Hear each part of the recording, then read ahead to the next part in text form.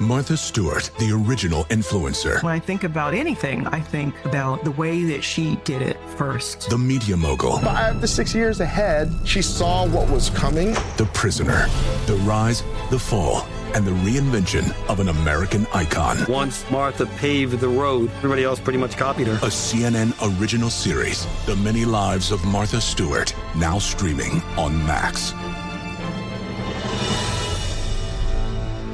Welcome to Guys We Fuck, the anti-slut-shaming podcast. Yo, you having sex? I'm Christina Hutchinson. I'm Corinne Fisher. And I'm gonna fuck your boyfriend. Bring us your slutty, your horny, and your shame. Hey, you a slut? Yes. Okay. Let's talk about fucking. What up, fuckers? How you doing? How you been? Welcome to another episode of Guys We Fucked. It's the Anti-Slut-Shaming Podcast. I'm Corinne. I'm Christina. Welcome to the show. Thanks for joining us. Yes. We love you. And if you didn't already know, spread the word on the street. We do have our debut comedy special coming out on February 14th. That's right. It's Valentine's Day. Mm-hmm. It's going to come out at 9 p.m. Eastern Standard Time on YouTube. It's going to be exciting. We can talk. We're going to be doing a live chat. Yeah. Live chat. We'll in be chatting conjunction with you when it premieres at 9 p.m. Eastern Standard Time on Valentine's Day. We will be at our computers chatting with you. So come watch it when it premieres. Get us on that algorithm and then talk to us. Yeah. Yay. Yeah, it'll be like AOL days. It'll be super fun, Oh my super God, nostalgic. cute. I mean, obviously we do want you to concentrate on the jokes and enjoy the special. Maybe put together like a little party with your friends. Yeah. But yeah, if you have questions, during it, like, why'd you wear that? Or I won't answer that one. what inspired this joke? I mean, we could talk a little bit about it, but yeah, Christina and I will be there. And we'll take Chatting photos away. so it's the proof of life that it's actually us. It's not someone else. Proof of life. Yeah, that's what I like to call it. That's what I like to call it. And I realized also on the last episode, we kind of caught you up with things that you may have missed if you weren't a Luminary subscriber. And mine was mostly death. But also, I don't know if I talked about this, but I wanted to make sure I talked about it. Was I took over my family and primarily my dad's longtime business, which is a baseball card and horror memorabilia store. And I'm going to give it a free ad right now because I think you can give your own business a free ad on your podcast. But it's called Perfectly Centered. It's been open since 1989. It was originally in Roselle Park, New Jersey. It's now in Larchmont, New York. 1989 Palmer Avenue. So please come visit if you're in the Westchester area. We sell all kinds of sports cards, baseball, football, basketball, hockey, soccer. Pokemon. We do have Pokemon. We have vintage movie posters and old Mad magazines and Monster magazines and like a lot of really cool stuff. Like I truly it's the only place that I'm like always usually happy is like when I'm in this store truly. And that's a real testament to the magic that's inside. I love having kids leave and scream on the street, "That's the coolest store I've ever been in." I really appreciate that. That has happened more than once. Thank you. Yeah. So yeah, and if you are not in the Westchester area, give us a follow at Perfectly Centered Store on Instagram. And just, Can you buy online? It. We have an eBay. We have an eBay store that's more for sports cards. I'm trying to expand a little bit more, but it's like actually like super expensive and intensive to have a section on your website. Yeah. And then also, someone has You have to be keeping mail up with the mail inventory. it out. And, that's a lot of, and we also have a lot of unique items. So it's hard when there's only one of something to have it listed and, all that kind of stuff. But anyway, yes, I own it. And then John Campanelli, who you know from the show and comedy and being my friend, he is the general manager. So that's what I've been working on. So I have a lot of things going on. But, I'm a small business owner now. So that's exciting. And something I am interested in. And I've always wanted to own a small business. I thought it would be a tea shop, but it's a baseball card store. Yeah, it is funny how that turned out. Yeah, maybe the tea shop is next time. It's so, yeah. And then also as a testament to like, your dad had that store and stuck with it. Right. Like my parents That's why I didn't want to give it up because it was just Right. like, it hurt like the part of me that is very like loyal to sticking with things. Yeah, and it's beautiful. That's a rare, thing for a human being to really be dedicated to something like that. It's amazing. Well, he truly did what he loved, and when he opened the store, everyone was, there was a lot of people I think in his life who were kind of like that's what you're gonna do, just gonna open a store. And he was like, that's what I fucking want to do. Yeah, it is. And he was also like beloved in the industry. Like if you read the Google reviews and Yelp reviews from the original store in Roselle Park, New Jersey, I mean, literally perfect 5-star review. Wow, very number rare. one. Would And expect then nothing less. Randy, And then also fucking amazing. Just they were like, he's the person who really knowledgeable about what he was selling, fair prices, and it's honestly one of the few times in my life where I was like, these are kind of like giant footsteps to follow. Like I never really feel like that. I always feel like, I'm fine, I'm trailblazing and everything, but I'm like, this is a situation where I've put myself in where I go, I don't know even 1% of what my dad knew about this business. And I constantly feel like I am drowning and really I'm faking Fake it till you make it, baby. sports talk. And I know a certain amount of it, just from being growing up in the home. And I know about the accounts and the cards and the brands that make them and the kinds of products that these companies make. But it's just like when you literally don't watch sports, I mean, there is a lot of frantic Googling going on.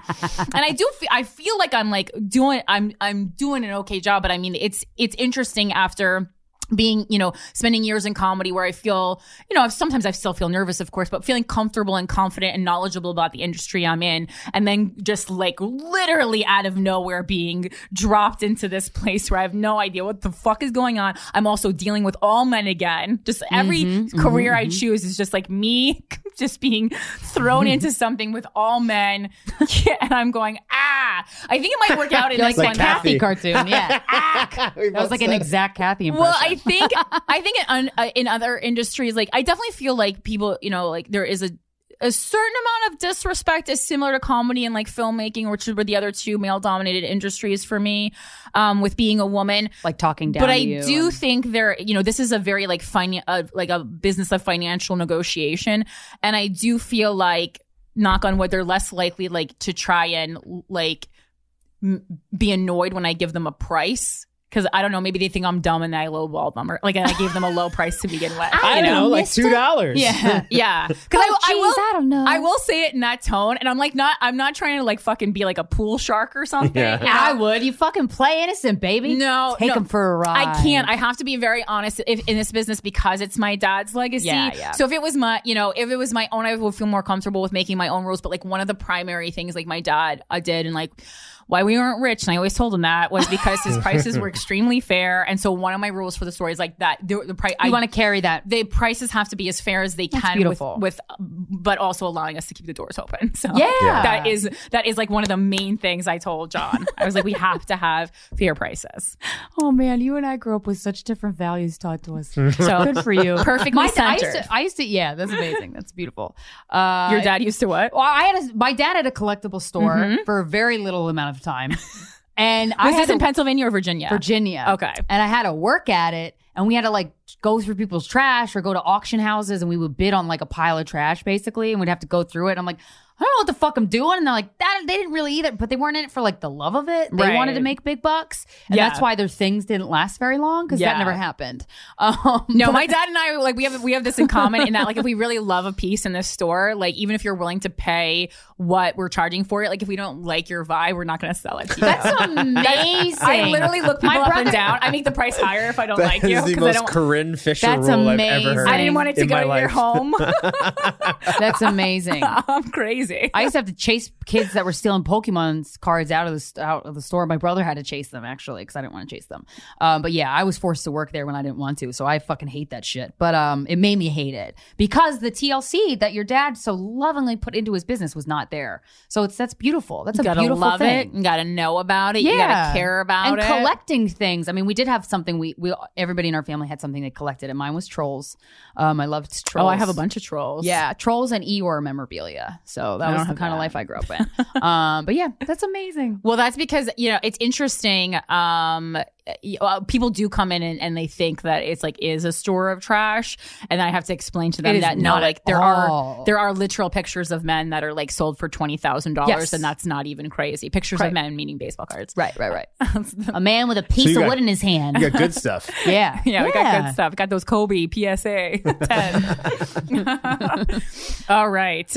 If you want to email us, it's sorryboutlastnightshow@gmail.com. Make sure the subject line is going to be informative of what we're about to read. And this subject line is, my conservative boyfriend is a closeted bisexual. Sorry. My conservative boyfriend is a closeted bisexual and enjoys sucking dick. Okay, let's get into it. Hi, Kern and Christina. I've been a Guys We Fuck listener since the very beginning, and I absolutely adore you both. I will skip the long list of praises because you both know how great you are, and I'll dive right into it. I just recently found out that my boyfriend of 2 years is a closeted bisexual. Well, not closeted anymore. To give you some backstory, I'm a 29-year-old female and he's a 28-year-old male. We briefly dated when we were in college, but during that time, he was in a frat. I know this is a red flag, LOL. And I wanted to have fun in college, so we were both very much not ready to settle down. We remained casual friends and reconnected later in life, which led to our now 2-year relationship. We currently live together, and in the beginning of the relationship, we had a spectacular sex life. He is very kinky and has had a lot of past sexual partners, triple digits. I too have had my fair share, but his body count is far larger than mine. But his experience and willingness to try new things makes it fun. After about a year into the relationship, things began to die down in the bedroom. We went from fucking every day or multiple times a day to every other day to every other week, and then nearly once a month. I originally believed this was due to being out of the honeymoon phase, but it seemed more one-sided. I wanted sex, he did not. We had many discussions about getting our sex life back on track and trying to rebuild what we had once had, but he said he was depressed, in a rut, etc.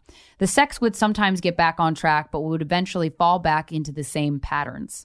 He has had a decent amount of trauma in his life, and I try to be supportive and push him to seek help, thinking this would fix many of our problems. Along with this, I found him to have what I consider a pretty serious porn addiction. He told me he knew it was an issue, but he wouldn't completely stop. His porn usage went up and down throughout time, and initially I thought this was the cause of most of our sex-related problems, and his depression. He tried therapy, but eventually stopped going, and I urged him to continue to go or possibly try medication for his depression. Long story short, he did not, and things continued to stay the same. Also, we live in the South, and he grew up with divorced parents in a Catholic household where he was taught to just suck it up and be a man. Now on to the dick sucking. Thank you. A week or so ago, I went upstairs to look for an item I had put in a drawer a few months ago. That feels vague as shit. That is so vague, dude. You sound like me, bitch. Come on. I went to look for an item. I lost a thing, in a place, and I went to see it. A week or so ago, I went upstairs to look for an item I had put in a drawer a few months ago that I needed to bring to my parents' house. Okay, it wasn't a dildo. When I opened the drawer, I came across an old iPhone. That was turned on, but clearly hidden. I decided to snoop and immediately discovered the phone had Tinder on it. I checked the profile. It was made with no images, but advertised as a bisexual couple. Oh, shit, you were involved? Seeking female for discreet threesome. Oh. My heart sank. I went through the messages, though not many. I found he was talking to another man, a friend from college. Let's call him Michael. And they were recruiting women for a threesome with explicit details on what they wanted during the sexual encounter, which included my boyfriend sucking off Michael. Oh, so you weren't involved. Shit. This did not involve you. This is scandalous. Damn. Yeah. There were also messages on his Facebook account from Michael, where Michael had offered my boyfriend the opportunity for a threesome with him and his wife, to which my boyfriend responded that wanted to take him up on the offer. Michael asked if he was still dating me, and the boyfriend said yes, but not much else. I also found that Grindr had been installed, but was deleted. Wait, what? How do you find that out? How do you know it was deleted? She must be young. What kind of tech whiz are you? I was able to log into the Grindr account. Wow. But there were no matches or messages. All of the messages seemed to have a pattern. He would tell the woman what he and Michael wanted to do. He would then relay responses back to Michael, and the woman would offer her contact info, and he would not answer. Okay, so this is all foreplay, basically. That never led to anything. I immediately confronted my boyfriend, and he came clean. He said in college, he experimented because he was bi-curious, and during a foursome, he sucked Michael's dick, and Michael sucked his. He said it was a heat of the moment decision, but overall found the thought of a threesome with another man so unimaginably arousing, he couldn't stop thinking about it. So much so, he found he was having trouble getting aroused for anything but the thought of group sex. He claims he is not interested in men romantically and would not be interested in having anal sex or even kissing a man, but the thought of the foursome and group sex in general has become his ultimate spank bank memory. He claimed he cheated on his previous girlfriend in an adult theater with 2 women. This was too much. And that was the last time he engaged in group sex. He also said his bisexual experience is limited to what happened with Michael, but he has been downloading Tinder and Grindr every day or every few months, talking with women or other bisexual couples with Michael jerking off, deleting Tinder, and then would feel disgusted and ashamed. He claims he has been continuing this cycle over and over and over since his experience with Michael. Okay, and let me just stop it and say you're not talking to any women on Grindr. I don't know what the fuck you're talking about. That's only men. That's only gay guys. Okay. Or bi guys, but that want to fuck men. It's pretty gay. It is pretty gay. That's actually their slogan, Grindr. It's pretty gay. Pretty fucking gay, huh? He said it's the closest thing he can do without actually going through with the act itself. See, he's too ashamed. He's too ashamed to explore himself.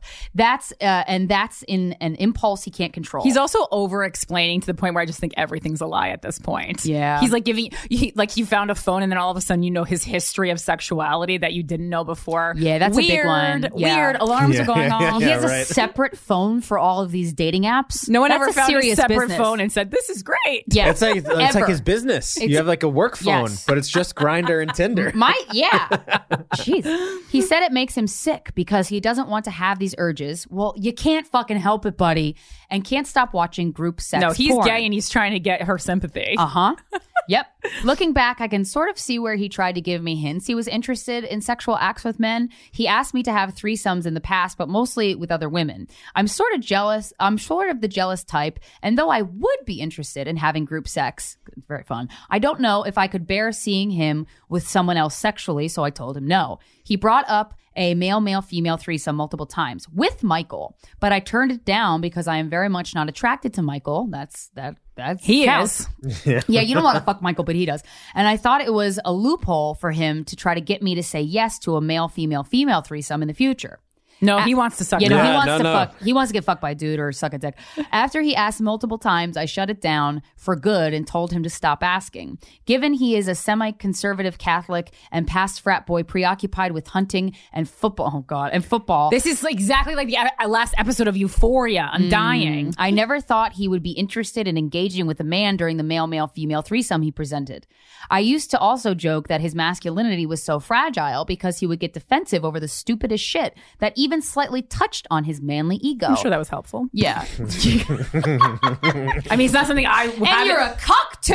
It's not something I haven't done, but I can tell you as someone who has done it, it's super not Doesn't helpful. make it better. Super not helpful. It's like finding a secret phone. It's not good.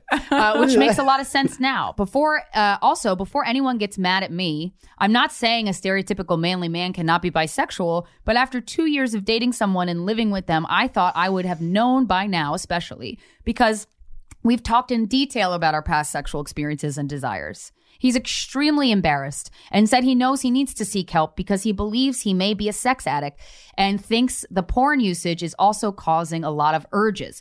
No. He's making a lot of excuses. Yeah, he needs to shut the fuck up. And you guys need to break up. I'm extremely hurt he didn't confide in me sooner because I feel like I would have indulged in the fantasy with him. But at the same time, I can't help but look at him a little differently. Wouldn't have. He asked you. He tried to ask you for the thing that you said no. And you said no multiple times. And then you asked him to stop asking you. Yeah. So, girl, what? You shut the door on the conversation. Again, I'm not saying like you didn't talk, so now your boyfriend's gay. But you have a clear a clear communication issue from the start. That's very obvious. Yeah. The once kinky, fun guy I love to fuck has been hiding an entirely sexuality in his second life. I just can't get the idea of him sucking Michael's dick out of my head. Yeah. I mean, that sounds fun, but I get why it's not fun for you at this moment. Yeah, I told my boyfriend to go kiss someone on a vacation he's on right now, a man, and he was like, no. Are you sure? I said, just You give him a little positive? I said, Come give on, him you a want little a smooch. smooch? You want to go? Give him a little smooch. Part of me is slightly turned on by this thought, but most of me is disgusted. I feel guilty for feeling this way, and I don't want to feel grossed out by this thought, but it was just such a shock. I feel like I need time to adjust. Sure. Initially, I was very mean and upset, but once the initial shock wore off, I calmed down and I let him know it's completely fine to be bisexual, but the cheating is unacceptable, and I wish he would have been open with me. I come from a very abusive relationship previously, both physically and mentally, so for him to go behind my back, knowing this entire time feels like such a betrayal. I feel even more betrayed because he talked about his bisexuality with Michael, and Michael urged him to confide in me, but he didn't. Michael and his wife are in an open relationship, and she is aware as well. So I feel like the only idiot in the dark, and it's embarrassing. All right, you got to get over that, but we'll get to that later. I can sort of understand why he wanted to keep this hidden, given his upbringing and the way he tries to carry himself, but I don't understand why he couldn't tell me. We tell each other everything. Well, you shouldn't. Despite the issues in our sex life prior to the situation, we've been talking about marriage and children for some time now. We are truly best friends. And have tons in common. We love each other's family, and we were saving to purchase our first home. But after this, I feel like I just can't trust him. He swears he was never physical with anybody and that this is purely for self-pleasure, but I just don't fully know if I fully believe him. I don't either, girl. Yeah. He has already reached out to Michael to tell him he was able to come clean to me and would no longer be communicating with him. Yeah, right. And has scheduled an appointment with a new therapist who specializes in this type of behavior. What's Hopefully the behavior? They're not a conversion therapy. Yeah, what's the behavior? I don't know dick? who I am or like what I want, and I don't go after what I really, truly, genuinely want. I don't know. I hope he's going because of the whole withholding stuff from you and not for the bisexuality. Yeah, because you don't need therapy. I'm for a little that. scared, like when it's like vaguely saying like this behavior. Okay. But just a little more. So, but again, after keeping such a huge secret and a part of his identity from me for years, I don't know what to believe. I feel betrayed, lost, and confused. I'm sure he feels the same way, but at some point, I have to worry about myself and my own well-being. Since the old phone was discovered and he came clean, we have reconciled. He claims he absolutely loves me and still wants to be with me to build a future we once planned, and he has expressed how sorry he is. Though we are attempting to work through it, I can't help but still feel uneasy. That's your gut. We went from talking about marriage a few weeks ago to rebuilding trust from the ground up. Part of me feels like I'll get over it and we can take this opportunity to be fully open and make our sex life / relationship better than ever. But the other part of me thinks I'll just continue to find out more, get hurt again, and waste more time and effort on him. He has had a pattern of not always following through with what he says he'll do in the past, which worries me. Sounds like husband material. Because this will require worries me because this will require a lot of therapy, devotion, and work for the rest of his life. Since finding out we've actually been having really great hot sex again, because he's thinking of Michael. Exactly. I'm excited to fulfill / incorporate these fantasies in our bedroom routine now that I know his true sexual identity. Hi, I'm Michael. She has a dick. Hey, mister, you want to come fuck this Michael butt? I want to be open and accepting of his newfound identity, but I do worry about indulging too much and feeding the beast. In the instance, it causes him more problems because after reading up on sex addiction, I do believe he suffers from this. He doesn't. He just wants to fuck Michael. And every man who gets caught is like, I got a problem. I just can't commit. I just love having sex with other women and men so much. Dude, my ex right in the beginning, when he wouldn't commit, and I gave him an ultimatum and actually went through on my ultimatum and just walked away from the relationship, came begging, crawling back a couple days later, telling me he had a sex addiction. Yeah, oh my God. It's bullshit. You can't. I have so many conflicting feelings and I just can't get this out of my brain. I worry that too much damage is done. You're right. I plan on seeking therapy as well, but I can take all the advice or resources I can get. As always, appreciate you for all of you do. Your podcast has really helped me navigate through many life situations. Sincerely, a loyal fucker. I think Michael needs to discover who he is for the first time in his life, and I don't think you can do that with a partner. I think Michael might be gay, girl. And Michael deserves the opportunity to figure out who he really is, as do you. I feel like maybe you know a little bit more, but also you overlooked some shit. And I don't think a relationship starting out, there's already so much betrayal and so much lying, which, that happens, right? And I'm not saying you can never get over that. I think you could.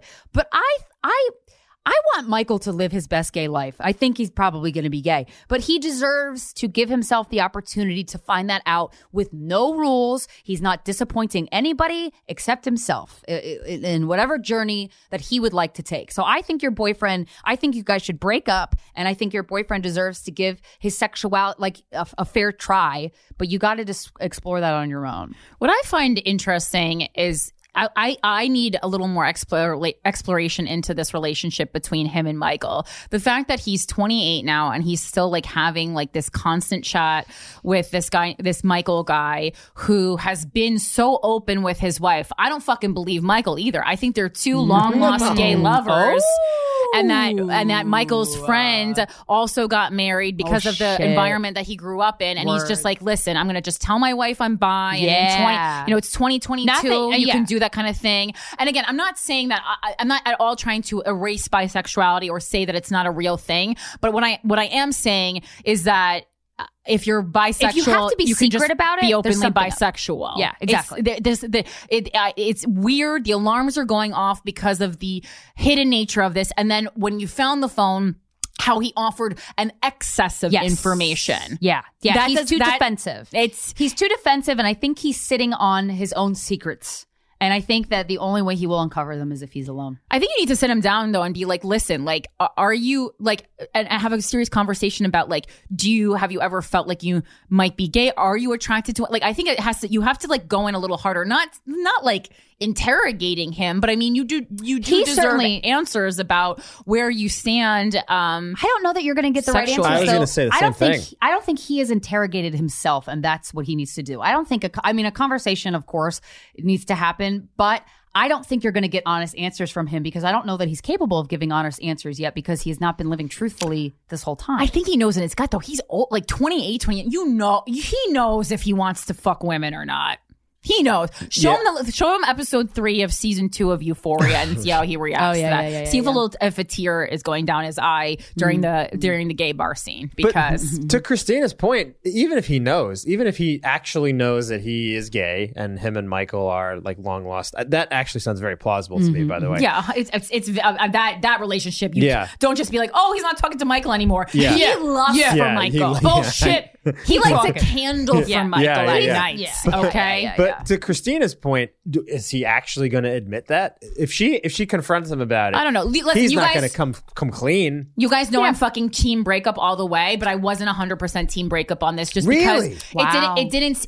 It's weird. I think it's all about like what you perceive as a problem. And for me, like, well, I think bisexuality, right. I think that's hot, right? But if he's truly bisexual, I just don't buy that part. Right. The part that bothers me, whoever I'm with, I want them to know who they are. Yeah. Okay. And your boyfriend does not know who he is yet.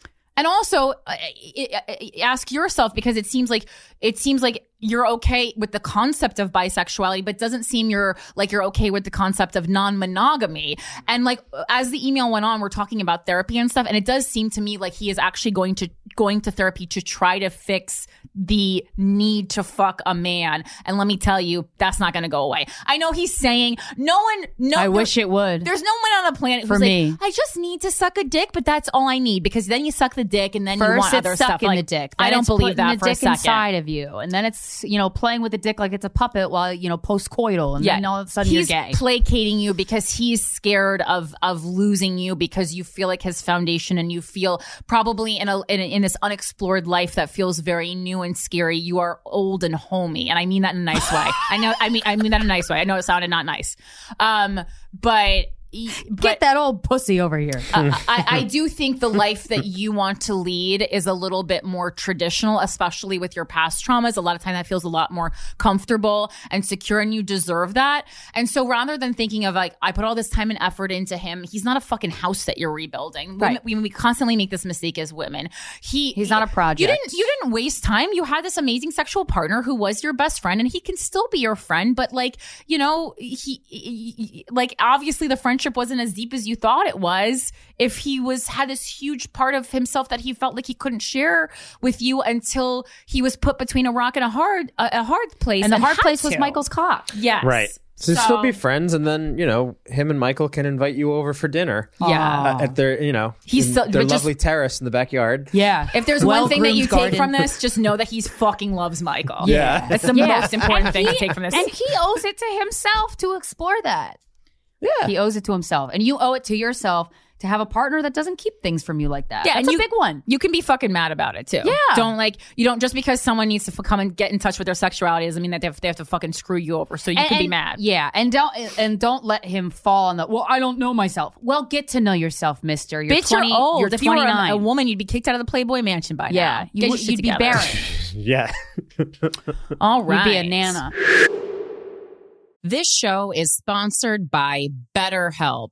Guys, we talk a lot about therapy on this show, so we are big therapy advocates. Whether it's like a small question about something that's going on in your relationship or a big question like, should I move across the country to take this job? Sometimes it just helps to have someone not invested in the outcome, i.e. not friends or family or your intimate partner invested in the outcome to talk it through. It also takes the burden off a lot of other people in your life and, reminds them that you love them just for being them, not because you are their free therapist. It's a great thing to learn coping skills, how to set boundaries, and it kind of just makes you the best version of yourself. Like, we are all given a version of ourselves. Why not make it the best version it can be? So if you're thinking of starting therapy, give BetterHelp a try. It's entirely online, designed to be convenient, flexible, and suited to your schedule. All you do is fill out a brief questionnaire to get matched with a licensed therapist.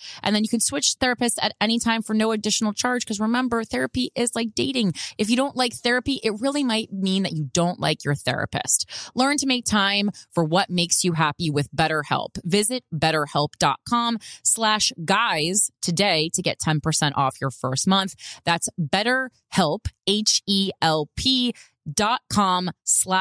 BetterHelp.com/guys. Today's episode of Guys We Fucked is brought to you by Quince. I love Quince. Imagine upgrading your wardrobe with luxury essentials at unbeatable prices. Quince is here to transform the way you shop with a range of high-quality items priced within reach. I love this website. I'm on it right now. They have suitcases. They have things for babies and kids. They have men. They have women. They have home. I love a home section. Oh, my God. And the products are gorgeous. Like 100% Mongolian cashmere sweaters for $50, okay? Organic cotton sweaters, washable silk tops, because I do have tops that are silk, and I do wash them, and then they disintegrate, but not on Quince. Okay. The best part of all items are priced 50 to 80% less than similar brands. Okay. I have this beautiful hunter green purse from Quince that I love and use every day. Their bags are gorgeous. Indulge in affordable luxury. Just go to quince.com/GWF for free shipping on your order and 365-day returns. That's QUINCE.com/GWF to get free shipping and 365-day returns. Quince.com/GWF. CNN_'s Guide to Sleep has tons of recommendations for products that can help you get the best night's sleep ever. All right, let's face it. Most of us have had trouble falling or staying asleep at some point. And there are a lot of products and hacks claiming to be the solution to our sleepless nights. That's why the CNN_ team spend hundreds of hours testing products to find the ones that can make a huge difference in the quality of your slumber. Visit underscore.com now for our ultimate guide to getting better sleep. Hey, this is John Ridley. And this is Matt Carey, documentary editor at Deadline. And welcome to Doc Talk. John, we've got a hard-hitting episode today. A lot of controversy. Well, maybe we should put the word controversy in quotes in the documentary field about the nominees for Best Documentary Feature. We're going to get into that with some amazing panelists. You get a shot, but the individuals behind every one of those images, they're complicated and they are human. This has been Doc Talk. Thank you. Great conversation. Thank you.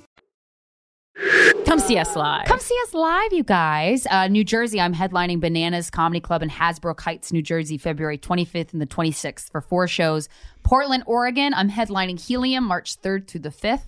Baltimore, Maryland, I'm going to be at Magoobies March 24th through the 26th. 5 shows total for both of those weekends. And if you haven't already, I have a solo podcast called The Voices in Our Heads. There is 89 episodes available for free on iTunes. And I've continued the podcast on my Patreon, which is patreon.com/Christina Hutchinson. And you can find all these episodes. And also my woo-woo shit that I'm getting into. There's a lot of recommendations for videos. And I post videos of personal moments in my life that I do want to share, but only with a small group. Like me finding out that I was a sperm donor baby. I have that on camera because I thought originally it was a joke. And then you see very clearly that, no, it wasn't. And then for me, I'm taking a break for a couple months from touring, but in April, I'll be back on the road. Fort Collins, Colorado. I'll be at the Comedy Fort April 15th and 16th. Those tickets are officially on sale now because I pressured them. I made them put them up, and people have already been buying tickets. And apparently, Fort Collins, Colorado, big hub of coolness. Had no idea, but I'm excited to go. You guys know I love Colorado. And then my podcast with Shane Smith, who you've heard on this podcast, is Without a Country. While you're on YouTube subscribing to the Guys We Fuck channel, go over and subscribe to the Without a Country channel. Again, it's free, and you get full video of me and Shane talking about politics and roasting politicians every week. It's fun. And also, at the very least, if this is the only motivation you have, it'll give you a lot of fodder to talk about on all those dates that you're going on. So you don't just have to talk about, I don't know, lipstick. I don't know what everyone talks about on dates. I'm not sure, but it'll be good. It's like a way to ingest things that are happening in the world and important without making you want to blow your brains out. Mm-hmm.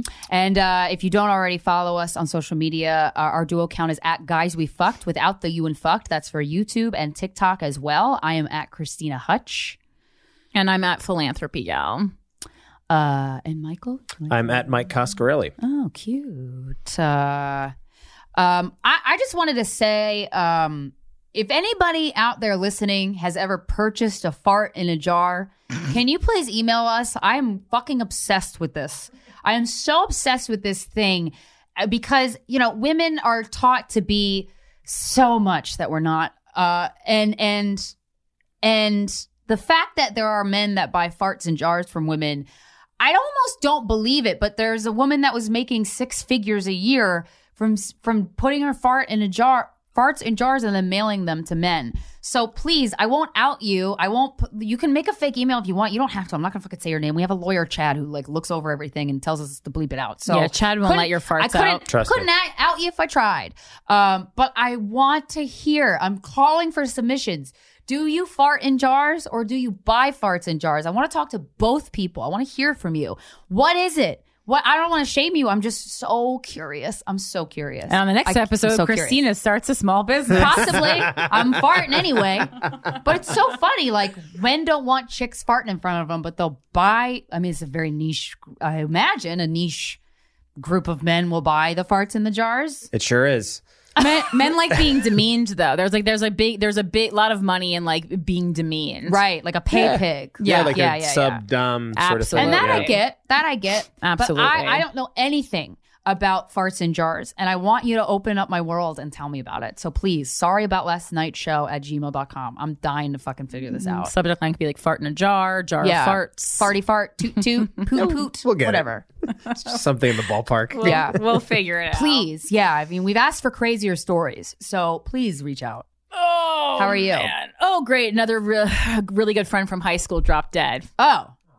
Hey everyone, we cannot stop. Honestly, at a certain point, I don't like to make things about me, even though I know people think I do, but at a certain point you go, what's going on here? Right. This is a little wild. It's a large amount of people in their 20s and 30s, and I guess a couple people in their 40s just dropping. It's not normal. It's not normal. So yeah, I've only been to one funeral in my life. Yeah. Oh gosh. This is like someone. This was a good friend of mine. I'm so I used to go over his house all the time in high school. I feel like I can credit with him. He's the person who taught me. He would later come out as gay, but add him to the list of gay people I kissed. But and I knew he was gay at the time, but I was just I need to learn how to kiss, and I don't want. That's perfect. I'm nervous trying on a guy that I'm actually have feelings for and could possibly have feelings for me. So I do recommend if anyone is open and willing in your life who's bisexual or gay and will entertain it. Will entertain it. Like it was great. Practice It was making out. Very soft, delicate kisser. I felt very, very safe. So I mean, he's really a part of my sexual history here. Yeah. But yeah, I mean, it's just like Paula texted me and I was like, oh, are you fucking kidding me right now?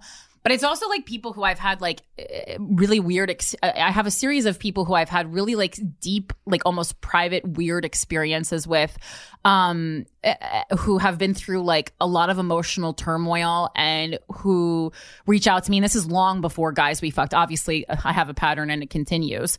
But there's just something about, I don't know, it truly feels like that's the scene in The Little Mermaid where like the lost souls, but I mean, I'm not Ursula because Ursula's doing bad shit to them, but I do feel like a lot of like really like people who are really like trying to figure out who they are and maybe not figuring it out in the right way, like reach out to me and we have these moments, but like I can't then take care of these people for the rest of my life. And then what do you do? And then they, ultimately all end up dead. Oh, so is this a person that drugs or sought your suicide advice or something? Or yeah, I mean, it's in addition to the experiences. It's someone who over the years I've had to distance myself from because they were obviously reaching out to me in a mentally unstable thing, and that's just like such a common theme in my life with so many of my friends, really a lot of friends from my hometown.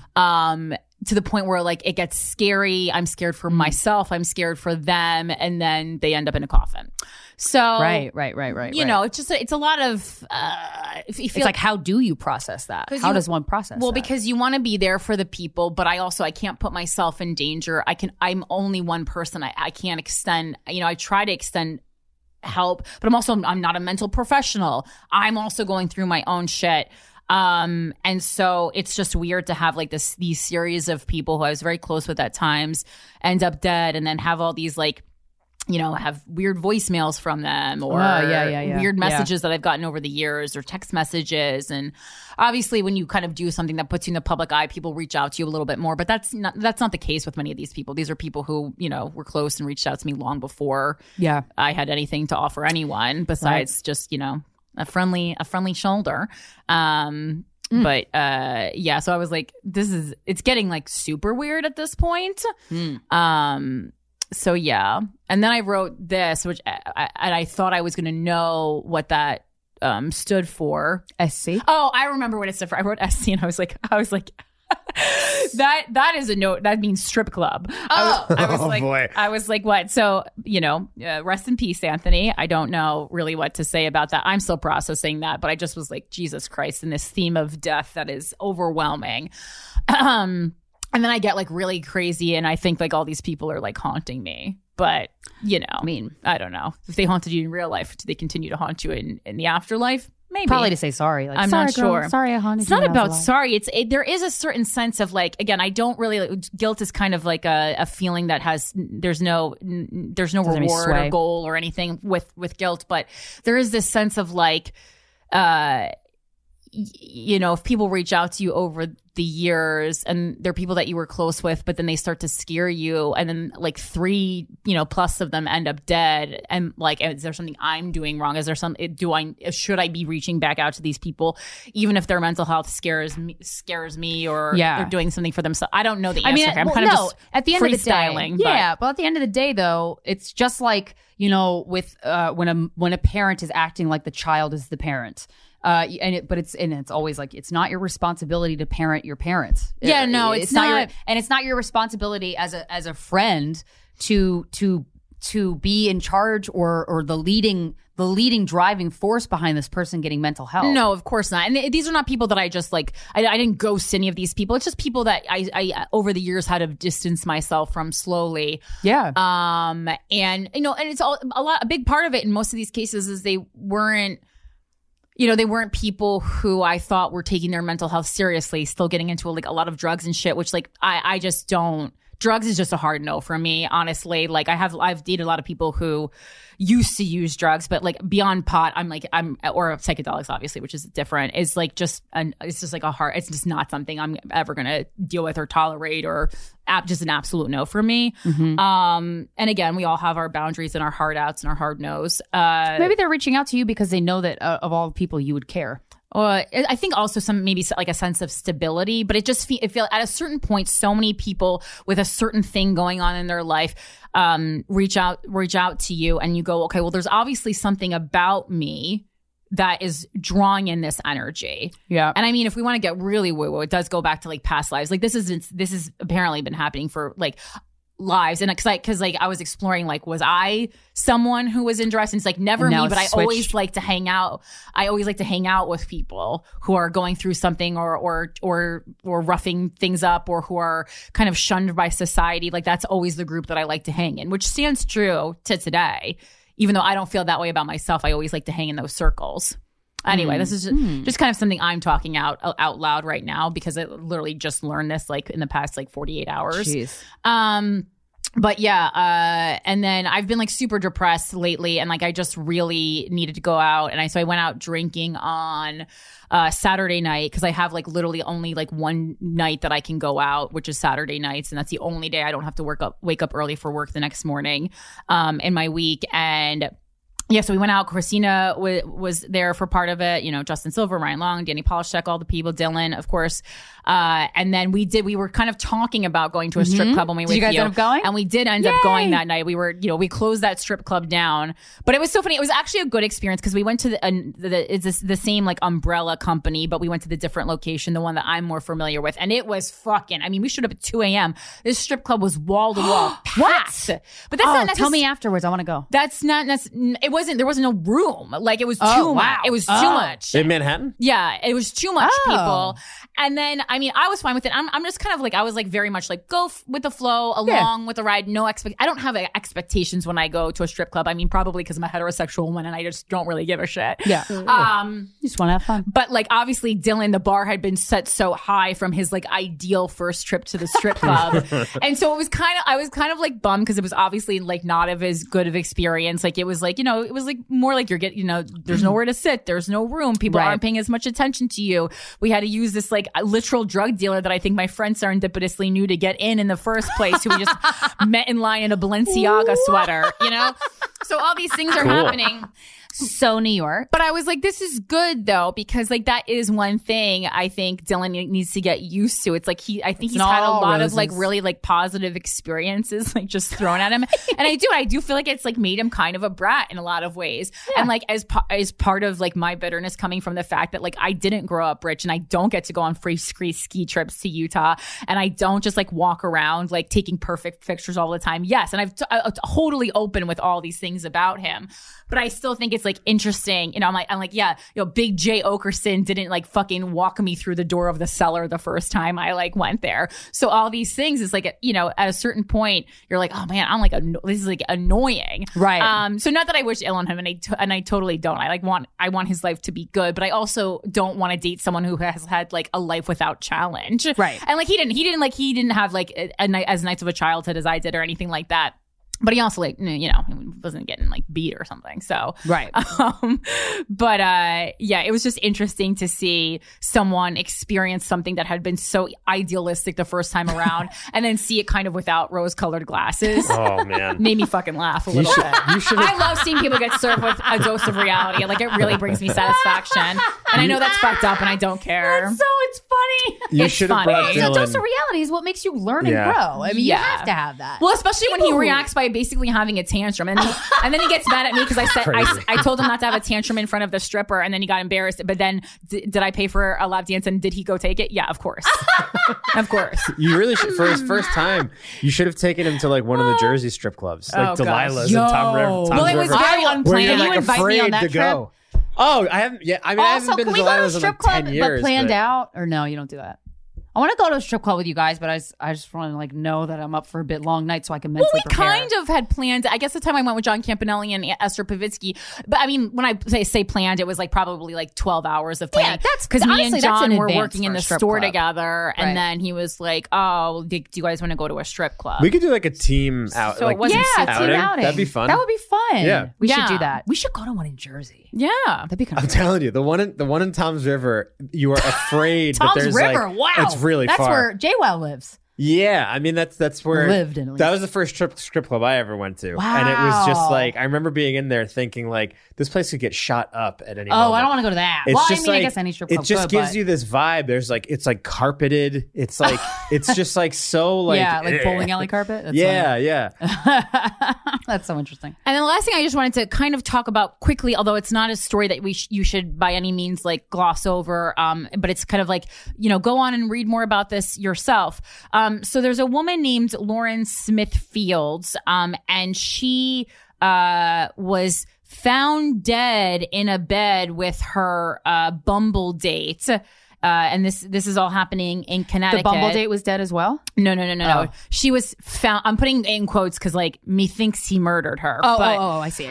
It's interesting because it's a white man. He's 37 and a black woman. She's 23 and she was found dead. And this happened on December 12th. But now it's kind of their family has been coming forward because they basically think because she's a black woman, he's a white man, that the case was mishandled. Even in this Daily Mail article, and Daily Mail, keep in mind, is a UK publication, and this happened in the US. And Daily Mail, not always my favorite, but is this getting any coverage in the United States? Yes, it is. Okay, good. But this specifically, I'm using this article because someone online use this article as an example of racial inequality. And also I think there's also gender problems here. But it says exclusive pictured design engineer 37, that's the white guy, whose Bumble date 23 died in her bloodstained bed next to him after a night of drinking. Ooh. And just the wording of that. So like this guy who, let's be honest, probably fucking murdered her, probably had something to do with her death, is being named by his occupation. And then she's just some Bumble date. And they also pointed out that he is like in this like serious hiking outfit, and they put a picture of her in a bikini. Oh, in a bikini. In a bikini on this article. And so the family has been speaking out a lot and in Connecticut and saying that the police mishandled it. She died on December 12th at her apartment in Bridgeport, Connecticut, where she and Matthew Law Fountain had spent the night drinking. Her cause of death is not known. I mean, what the fuck? It's known. She woke up in her own blood. Oh right. And so we're still this now we're this late into January. And as you know from watching any true crime or special victims unit, the longer you let a case go, there's it's time for people to clean up, people to hide things to go unlooked after. How much fucking DNA was not swiped up in the right way? Like it's fucked. It's really fucked up. And it makes me fucking think, oh my God, not that this case didn't deserve any attention, but Jesus Christ. Gabby Petito, there's fucking fan Instagram accounts for this woman. We know about that missing persons the second it fucking happened. And then this woman, a young black woman, we're just now finding out. Well, there are a lot of articles about this, but it's basically, I've not heard of it. The problem is like there was such a gap, a gap in time. And I remember when the Gabby Petito case came out, there was all these people going, "Hey, there have been Native American women missing for decades, and it happens all the time, and no one got an article written about them." What the fucking shit? Well, I think unfortunately, I think like the thing is like not that we should be writing more articles about missing. I think it's kind of like we should just like stop glorifying missing like white women. And that's so hard to say, but it's like, I think people don't understand how many people go missing on an average. If the number is high. If they had a count like they had the amount of COVID cases during the pandemic where they were like a fucking ticker and to remind us about who was getting COVID at every second of the day, if we actually kept track of how many women are missing in America, you would be probably very disgusted and appalled. Yeah. And I wish that there was some honest reporting with that. Yeah, and like this, so really this is gross. Like, it goes while spending the night with her. LaFountain, that's the man, reportedly woke up around 6:30 a.m. and found Smith Fields lying on her right side with blood coming out of her right nostril and not breathing. He then called 911. Okay, so even if this is true, even if the wildest case scenario, she took some kind of a drug that went badly in her system. But just the fact that this wasn't fully investigated, that we don't have like a toxicology report, that they're just believing his word. It said he told Rolling Stone that they found a used condom in. Okay, so what is this? Okay, also alleges that they blah, blah, blah, blah. So apparently.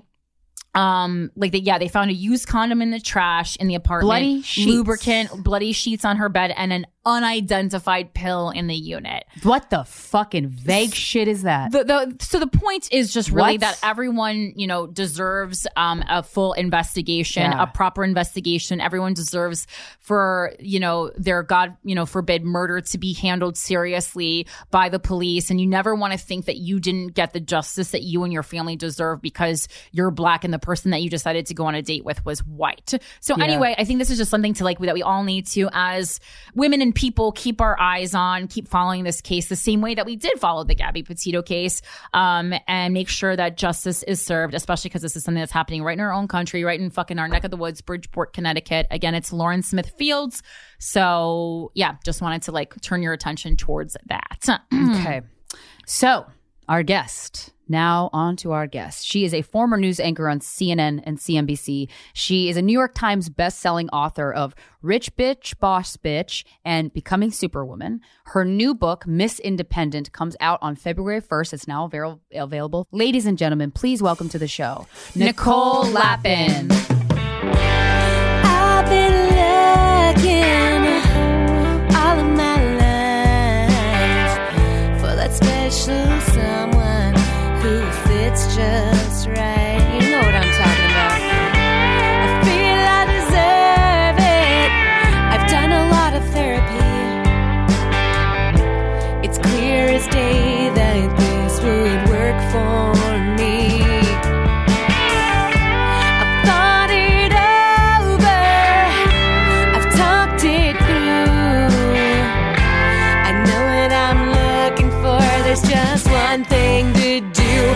I'll tell my wife we need a unicorn, unicorn, unicorn.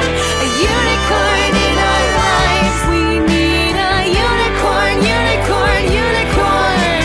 To help our sex life survive. It'll be a dream for everyone involved. Just us three. Riding in a loving ball of kinky sex.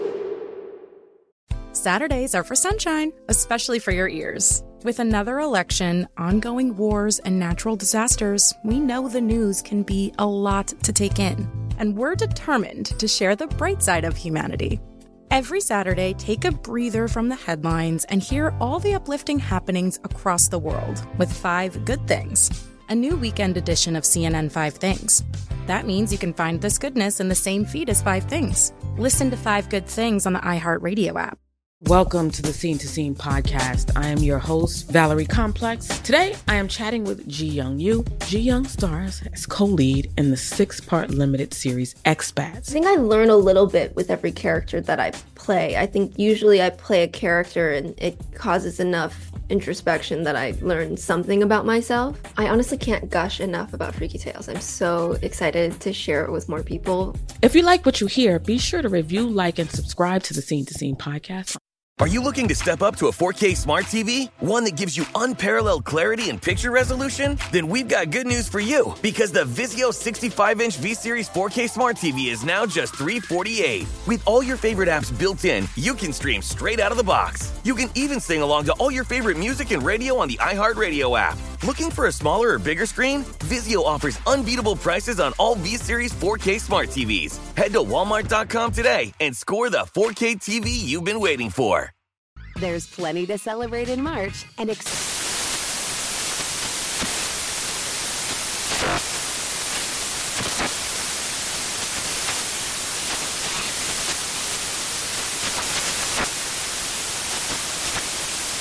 Craft Month with the perfect pizza at home class from Craftsy. And anytime is right to listen to iHeartRadio's iHeartCountry Radio. Discover more shows and movies for free.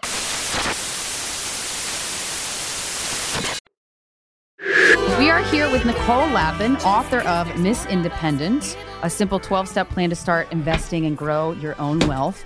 I love this. I don't even know what this page is called because it's not the dedication page, but you said, don't marry rich, be rich. And I mean, epigraph. Words to live by. Truly, truly. What kind of financial background did you come from? Like, what's your experience with finances from a young age? No background. Zero. Whatsoever. Okay. Zero. Were you a broke zero. bitch? I was a broke bitch. I was a total broke bitch. I was like broker than a broke bitch. I was the brokest bitch in all the land. How broke were you? Like, what are we talking here? We're talking like brown rice and beans diet because it felt fancier than ramen. Right. Okay. Yeah. Got you. Yeah. So, and how did this interest come about? Well, my parents were immigrants. And so, like a lot of first generation Americans, we didn't talk about money growing up at all. And so I was clueless. My boyfriend in high school said he wanted to be a hedge fund manager. I thought he wanted to be in gardening. Like next level like clueless. Sonic the Hedgehog? Yeah. Yeah, exactly. And so I needed a job when I was 18 and I lied and said that I knew about finance. Yes. And I didn't. And I figured it out. And I realized it's not that serious. That's so funny. We did a financial series all the time. We tell people to lie. 4 Guys We Fucked, and one of the main things that I said was to lie, like not a crazy lie, but like a little lie on your resume, because I feel like men tend to oversell themselves and women tend to undersell themselves, and so we're kind of only getting, tend to get like exactly the job that we have the background for, when in reality we should be aiming a little higher, and exactly like we can learn. We can meet whatever the needs of the job are. Like, I always look at it and I'm like, if I know like some of the programs that they need you to know, I'm like, okay, this is enough and I'll learn the other ones when I get there. If I know what some of the words mean, I'm fine. I'll figure it out just like I've figured everything else out before. So, like, can you walk us through, I think, because like that's easier said than done. So can you walk us through like how the first couple weeks or months at that job was and what you did to catch yourself up? I was freaked out every single day. I broke out into hives. I put Maxi Panda under my armpits with that one Ann Taylor blazer that I owned. Nice. Yeah, you get your least stained piece of clothing and you wear the shit out of it. That's exactly right. And I was freaked out and I was so intimidated by all the guys. They were all guys on the floor of the exchange. I worked at the Merc in Chicago. Before I worked there, I thought it was a mall. It is not a mall. It is the stock exchange in Chicago. And honestly, it was Wolf of Wall Street style. Back in the day, that's 20 years ago. And the guys there, did a lot of the stuff that you saw in the movie. It's not so much the case anymore because they now use it more as the backdrop for business news networks. But like I would be doing a report and some guy would have a shitty day and would pick me up and move me. Like that was real life. Yeah. And then they'd throw money, just cash in everywhere. The office? Yeah, it was wild. And then I had like sort of a dress code. I guess there were only 3 women there and the women's restroom was super, super tiny. It was like a closet. Oh my God. And that's how you could tell. The men's restroom was huge. Golden toilets. And walking in, I couldn't wear heels that were higher than kitten heels. There was a certain number of like fingers above the knee that my skirt couldn't be, like I was in Catholic school or some shit. Did the men have a dress code? No! They all wore their damn, trader's jackets with the numbers on it and stuff like that. Wow. No, they did not, but I did. Wow. So it wasn't an inclusive environment, is what you're saying. So not welcoming, huh? Yeah, definitely. Yeah, very equal. Everybody, just sat around in Kumbaya at lunch and didn't, have wild ragers, which was true. I mean, I learned a lot. I definitely went to the school of hard knocks. And, by being intimidated, it forced me to work harder and finally learn the language and then speak it to the world, like casually. So I never imagined I would be teaching other people how to speak this language. I was like the least likely person to be a finance anything. So you learned to get from the my ground financial up. life together. Yeah. Yeah, you really learned like guerrilla style, like just fucking get in there, seems like there's some harassment, there's some fucking archaic rules, and you just had to go, fuck that shit, I'm learning this. I had no choice, too. And, there's no shame in getting a job for money. There's a lot of entrepreneurial experts and whatever out there now that will say, go out and do what you love. This great resignation, YOLO, FOMO, whatever, yo. And I'm like, listen, I didn't have a trust fund. Like, I didn't have anyone paying my bills. Right. I needed a job. If it were up to me, I would have been a poet. I started as a creative writing major, like sitting under a tree, hugging trees and, reading Tolstoy. Writing love poems. Yeah. Thanks. Sonnets, whatever. But no, that's not how life happened for me. So I became a writer, just not the kind I expected. I had the same job. I turned that into my dream job. Yeah. Because I didn't have the luxury to go out and, and I feel like if you take like standard or old school masculinity and femininity, like what are little boys taught? What are little girls taught? And little boys are taught, provide, be a provider. And it's like you have one goal that's shoved down your throat. And then when you get it, like, yeah, you're going to be like doing cocaine and throwing money in the office like that, because it's like you had one order and you did it. And so I get how, because I was asking before we started recording, there's somewhere in the book, it was like how to make finance fun for women. And I was like, is it fun for men? But it is, I guess.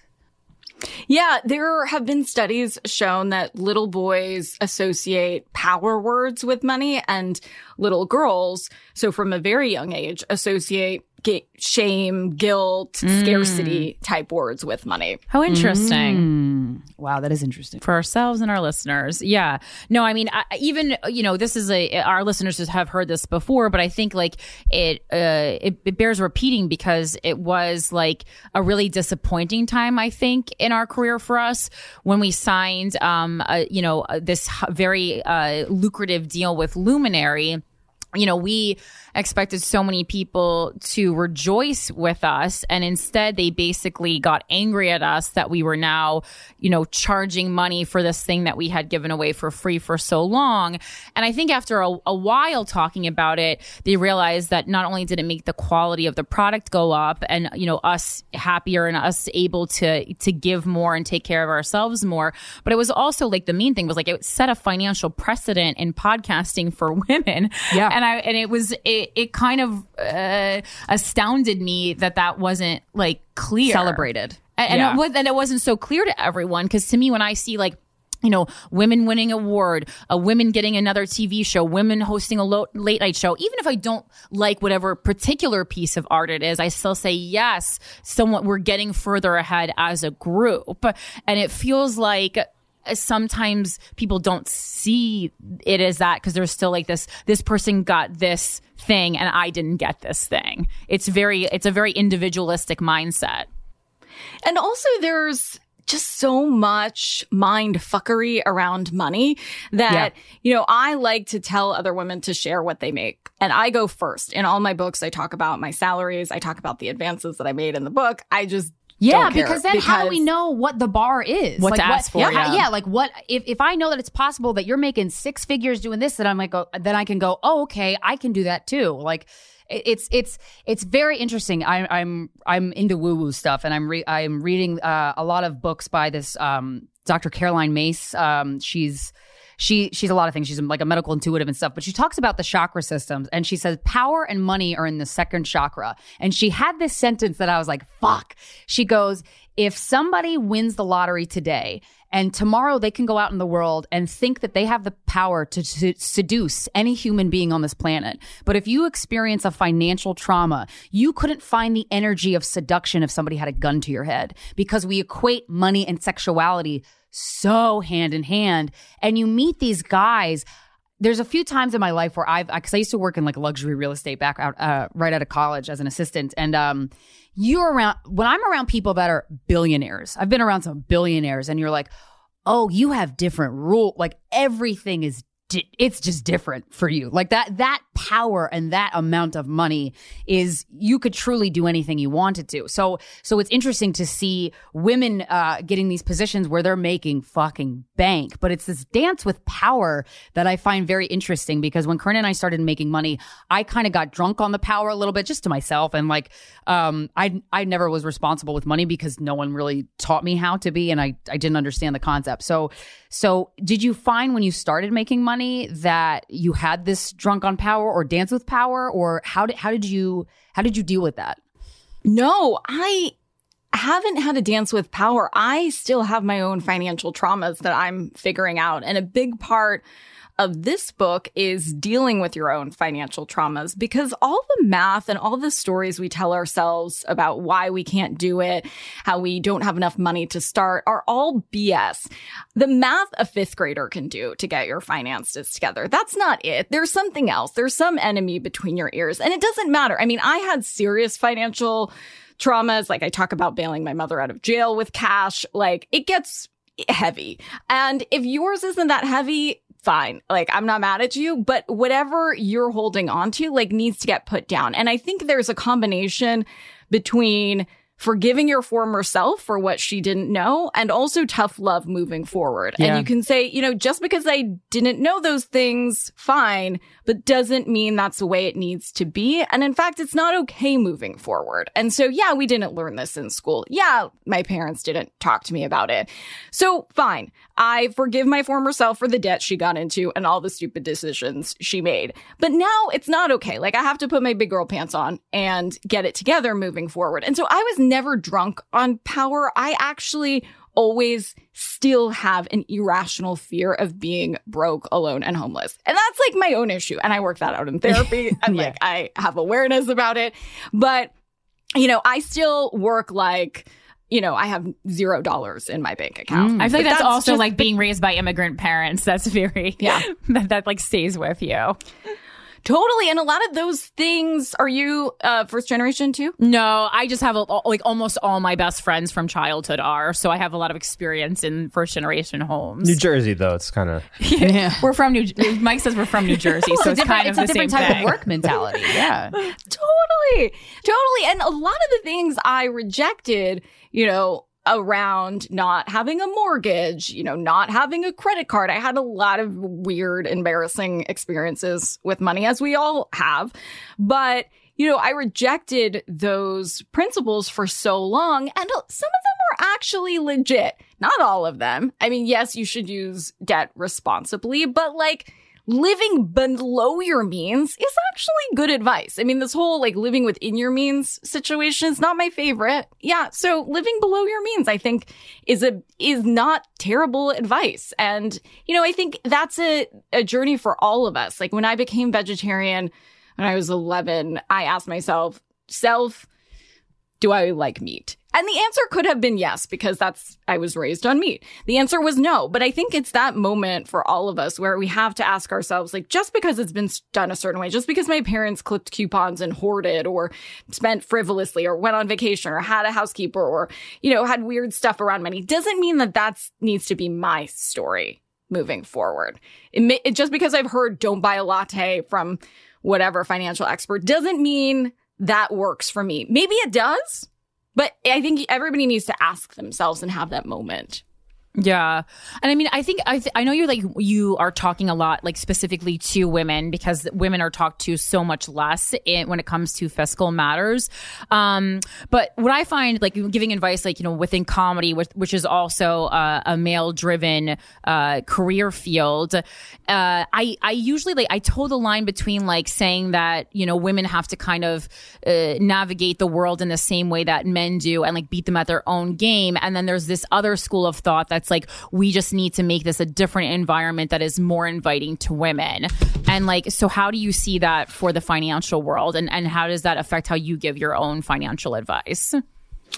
I think it's really important to change our mindset around money. Money is awesome. Money gives us freedom and choice. Yes, it's empowering. And we can leave a shitty power. Like, money without meaning is just paper, but money with meaning can be everything. So you can leave a shitty relationship because, you know, if you're being really honest with yourself, I got a DM this weekend from a woman who said she read my book early and she said, I've been stuck in a relationship and I've been scared to leave because I don't think I can support myself. Sure. And that is a pain point for a lot of women. And we just have to be really honest about it. The only problem we can't fix, money or otherwise, but especially money, is the one we don't admit we have.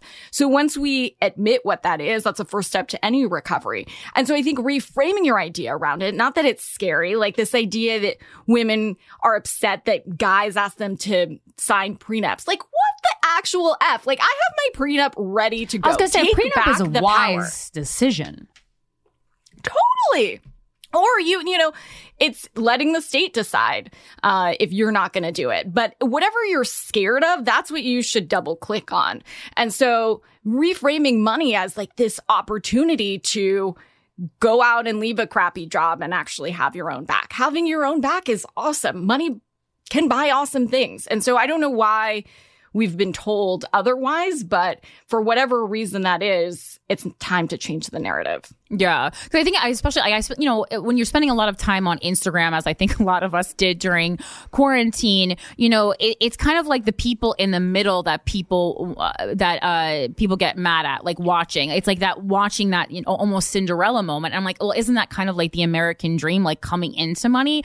Because people don't seem to get mad at like, the Kardashians when you're looking at their Instagram, and like we would make fun of them almost if they weren't having these, $200,000, $300,000, $400,000 birthday parties for their children. But when kind of people in the middle like leave one tax bracket for the next one, that's when the venom starts to hit. And I find that so interesting. I'm like, this person's taking a private jet everywhere, and you're watching someone like change their whole life, and you're madder at the person changing their whole life rather than the person who's just like very ostentatious with their finances for literally everything that they go through.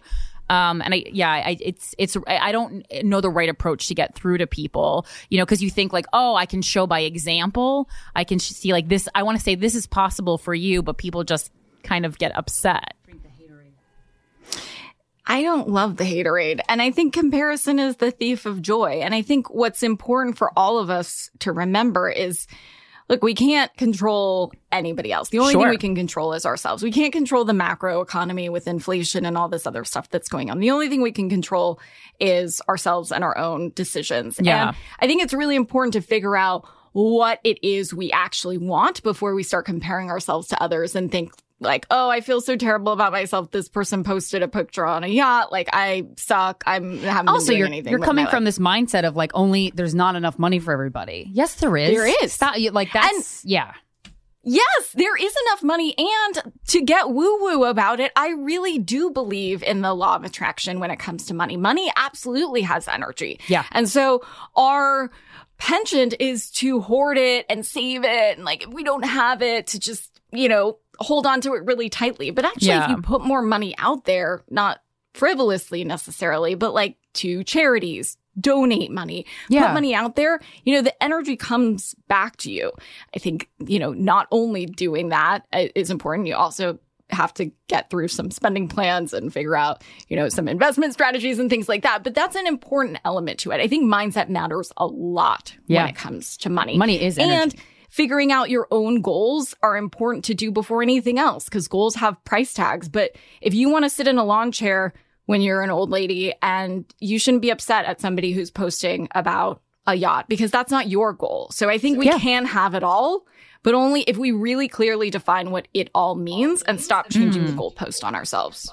Right. Have you ever dated somebody that's in a different financial situation as you drastically, and how did that go? Because as women making good money, oftentimes we will run into situations where the guy says he's okay with us making more, or it's very obvious that we do, and we're not rubbing it in anybody's face because that's fucking rude. But the insecurities creep in, and it's like, well, you're on board or you're not. Like, what are you doing? Like, have you ever experienced that with dating? Not much. I've of course dated in both directions. But I think for me, I've really tried to put my money where my mouth is and live by the things that I preach or espouse. I don't buy all of them for sure. I would be lying and I'm a terrible liar. But I really do try to go first with hard money conversations. And we will talk about all the things before we talk about money. Got it. I like to talk about difficult things first. You can do this in any part, like trauma stuff. Once you open up about stuff, like I've already told you guys little things that have happened to me, then, it kind of gives you license to do the same thing because somebody, went first. So I'm like, I'll show you mine if you show me yours in a relationship. If not in a relationship, just as long as you show yourself yours, just as long as you're being honest. So I think when you're uncomfortable about talking about something, or if you're like, back to the prenup idea, if you're worried that somebody's going to give you a prenup, like do it first. Go first. Confront that hard thing first. And I think that's the only antidote. Like the only antidote for shame is truth. Can you give an example of a past financially around the topic of finances, tough conversation you've ever had with a partner? Totally. Having a discussion right now with my fiance about a will, having a discussion about a prenup, having a discussion about how we're going to split up bills and, what kind of life we want. I don't think it needs to go in like guns blazing difficult. Right. I think you can really, Sex with Emily Morse was on my show and she said timing, tone, and turf. And I love alliteration. So I remember that all the time. And, when you're having these tough conversations, like it doesn't need to be like with your spreadsheets, like on the table with like, it's really about your goals. What these conversations are about or how you want to live your life. And that's a sexy, fun conversation to me. Yeah. And so, it doesn't have to be scary. It doesn't have to be a hard conversation. Sometimes it becomes that for sure. But I think approaching it more from a standpoint of how do you want to live and then realize we have to reverse engineer to figure out how to get the money to live the life we want. Right. Because I think there's even an email and sitting in our inbox right now from a woman who makes, she's like a realtor. She makes like $75,000 a year. And she's saying she's like on these dating apps and a lot of these guys are making like, $30,000 to $40,000 a year. And she's basically emailed us asking if she was shallow for not being interested in them. And I think that's a big part with women. Like we feel a lot of shame for different reasons, like, oh, we should look beyond a man's finances. But like that being said, like men aren't looking beyond our looks. Men aren't looking beyond my titties, sir. So I dare think, you. I think that's a great conversation to have, loudly, that it's not just about the money. Money says something about what you're doing, the drive that you have, the life that you see for yourself. And so I don't think there's any shame in expecting your partner or your possible partner to make a certain amount of money. I don't think it's shallow. And I think that's just yet another tactic to keep women behind is to just say things are shallow. It's basically like that's just like men setting these rules to allow themselves to continue to fucking phone it in. 100,000%. I have long said that dating apps should have like a debt filter or something like that. These are way more important things that's than interesting. like if he's 5'9" or 5'10", if he lives 37 or 38 miles away. Like finances is the most important thing in a relationship, the number one cause of the divorce, the number one cause of fights. It is not shallow at all. Like it is a much more important filter to have than, I don't know, what are the filters now? And that's so funny that you mentioned height because it's like women have no problem demanding someone be 6 feet tall, but then we're like, oh, should he make more than $30,000 a year? It's like, bitch, prioritize. And also, so you're engaged. I am. What say you about joining bank accounts? Like, I feel like I never want to do that, but I don't know. What's your philosophy, personally? I like a yours, mine, and ours account, and because there's always going to be a discrepancy, it's probably very rare that you make exactly the same amount of money. Then I think the hours should be weighted. So if somebody makes percentages, $100,000 a year and somebody makes $1 million a year, you're putting 10% into the hours, it feels the same comparatively. Mm-hmm. And then I, have long advocated for a secret account for women. I am all about that. I think that I've just seen too many women get screwed in divorce or when their husbands die. That's oftentimes when women want to get their or have to get their financial shit together. It's really hard to do it proactively, but that's the time when it's reactive, just like, a diagnosis, God forbid, then you start eating healthy. But it's hard to do it without that. Right. And so I've just seen the turmoil in the aftermath. So I always advocate to have your own back. And I always advocate that having those filters are fine. There was a New York Times article that talked about a woman breaking up with somebody after she found out they were in a ton of debt. Cool. You got out of debt. You don't want to be with somebody with debt. Amazing. Yeah. That is a much better breaker than the 5'8" or 5'9" or the green eyes or brown eyes thing. Yeah. And also she found out. So that means he wasn't up front, because it's if you are in debt, but do you have a plan? Do you have a plan of attack? Do you have some goals that you want to be meeting? That's a totally different situation. If you're in debt and you have plans intact, you have goals, and you have I want to meet this by this date, then that's a different situation. But if I just find out you're in debt and you weren't upfront about that, and we're in a serious committed relationship, then you're a liar. You're financial ashamed of it. Infidelity. Yeah. And it's that's real. Yeah. Do you have any stories or examples that you're that you will use as your signpost of this will teach me to forever? Because you said you've heard women whose husbands die and they're screwed, or they get divorced and they're screwed, where a woman was just completely dicked over from money that you're oh, what a learning experience. Oh my gosh, so many. I almost want to bring in Mike. There was this woman on the show. Oh my gosh, my heart just broke for her. She had 4 kids, and the guy, her husband, hid all this money in different accounts. She didn't know. She was totally screwed. She was left and then he became abusive, and then the courts didn't have her back. I mean, oh shit. Every mess upon mess can happen. And I know, somebody they could never do anything to harm you. I get it, and I hope that you want to believe that. I do. Everyone really can do something to fuck you over, no matter how well you know them. If you don't have your back, no one ever will. Yeah. Amen, sister. Yeah, I love the secret, the notion of the secret account, and to get just push that out into the environment, because women definitely need to have a secret account. So that's safety 101. I think when we talk about safety on this show, as far as dating or we talk about money all the time, because as you said, it's the way to ensure that you don't get stuck in an abusive relationship, or one of the ways. It doesn't fully ensure you, but it's so a reason that so many people stay in situations that are not good, and it shouldn't be the reason. It absolutely shouldn't. And if you look back and you're really honest, let's say you magically had a trust fund of $5 trillion. Right. Would you have chosen differently in your relationships? Would the balance of power be different? Would you have spoken up more? How would it be different?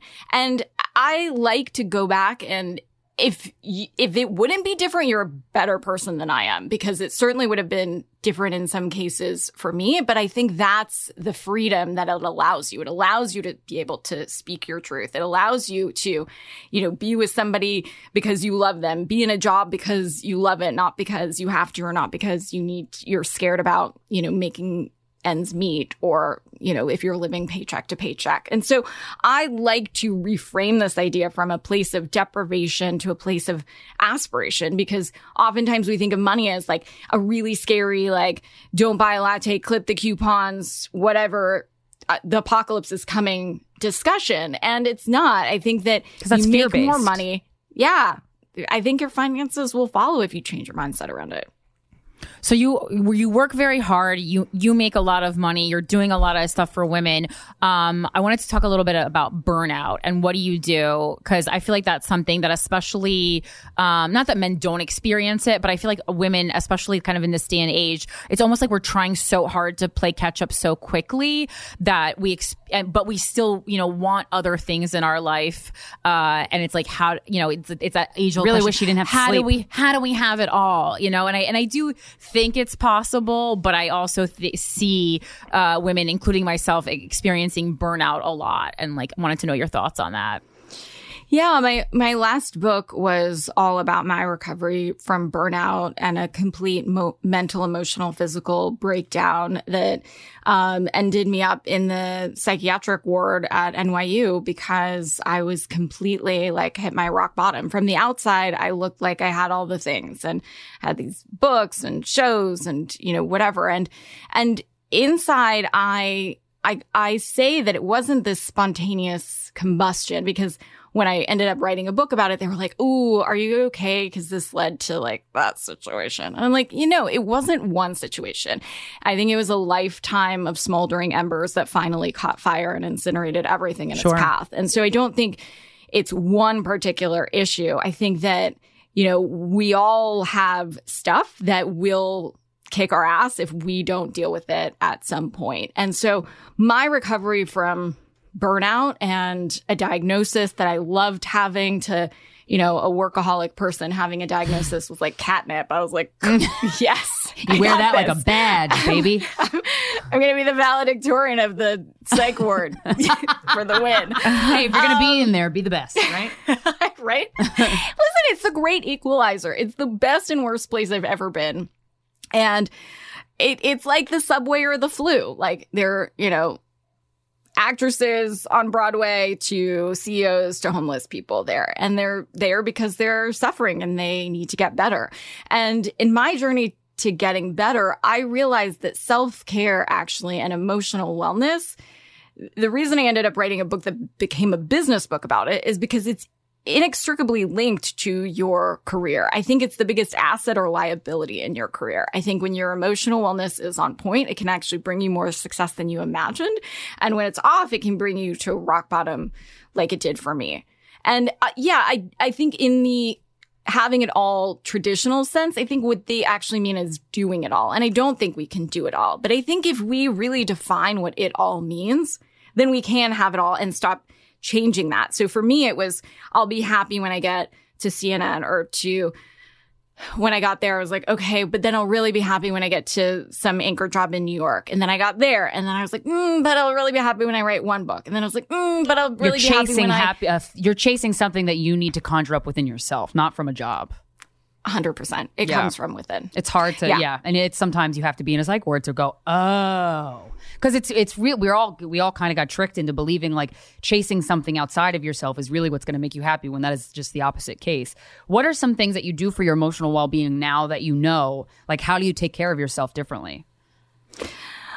You know, there are good days and bad days, and I think only a lifetime of good habits is going to be enough to counteract a lifetime of bad habits. And so in my last book, Becoming Superwoman, I also have a 12-step plan to have, you know, some of these tactics that I learned in getting through a mental health hospital, an outpatient program, and DBT class. And, you know, I went to Bali to meet with medicine men and, you know, did equine therapy and like met with Native American like all of the healers. I was like, I'm going to hack happiness, shamans, all of them.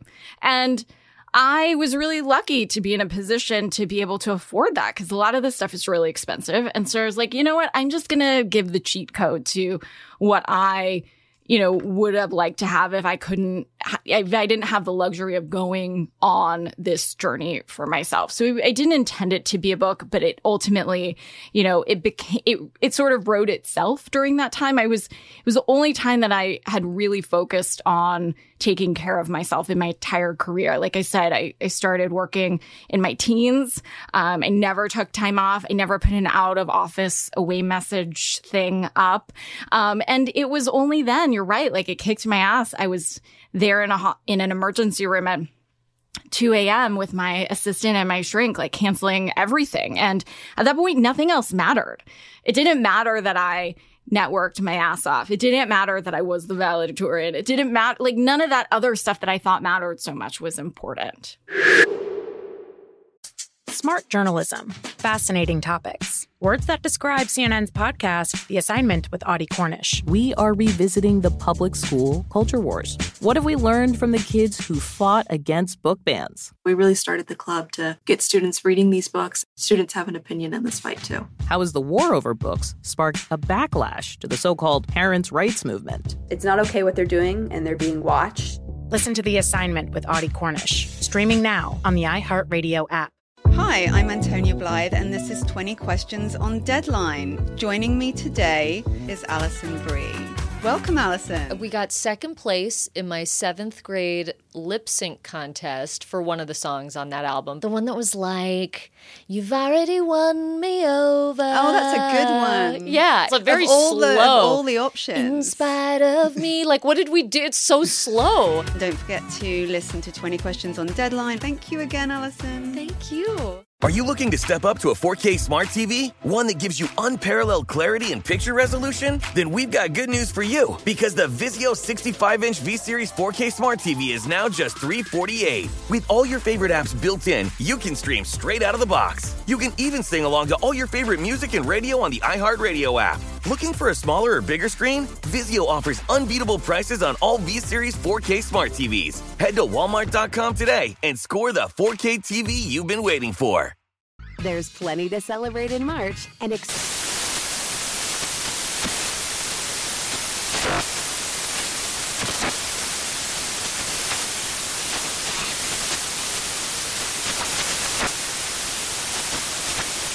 National Craft Month with the perfect pizza at home class from Craftsy. And anytime is right to listen to iHeartRadio's iHeart Country Radio. Discover more shows and movies for free.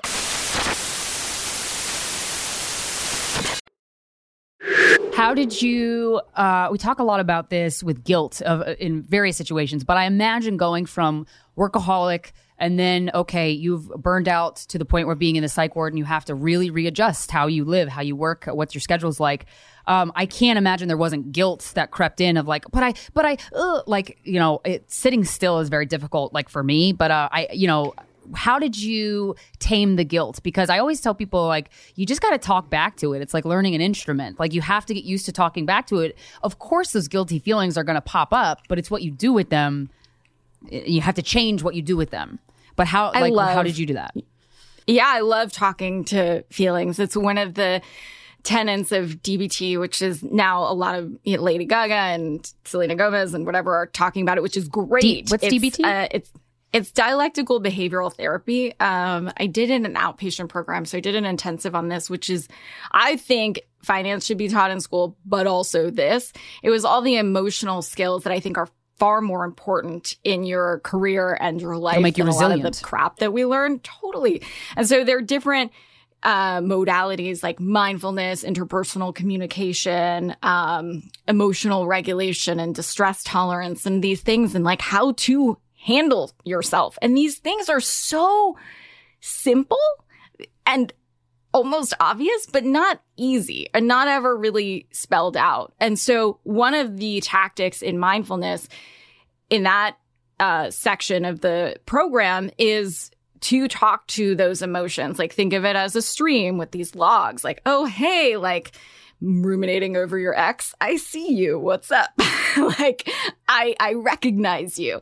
And I think that those tactics help you realize what the whole gist of that program is, the dialectics, that two things can be true at the same time.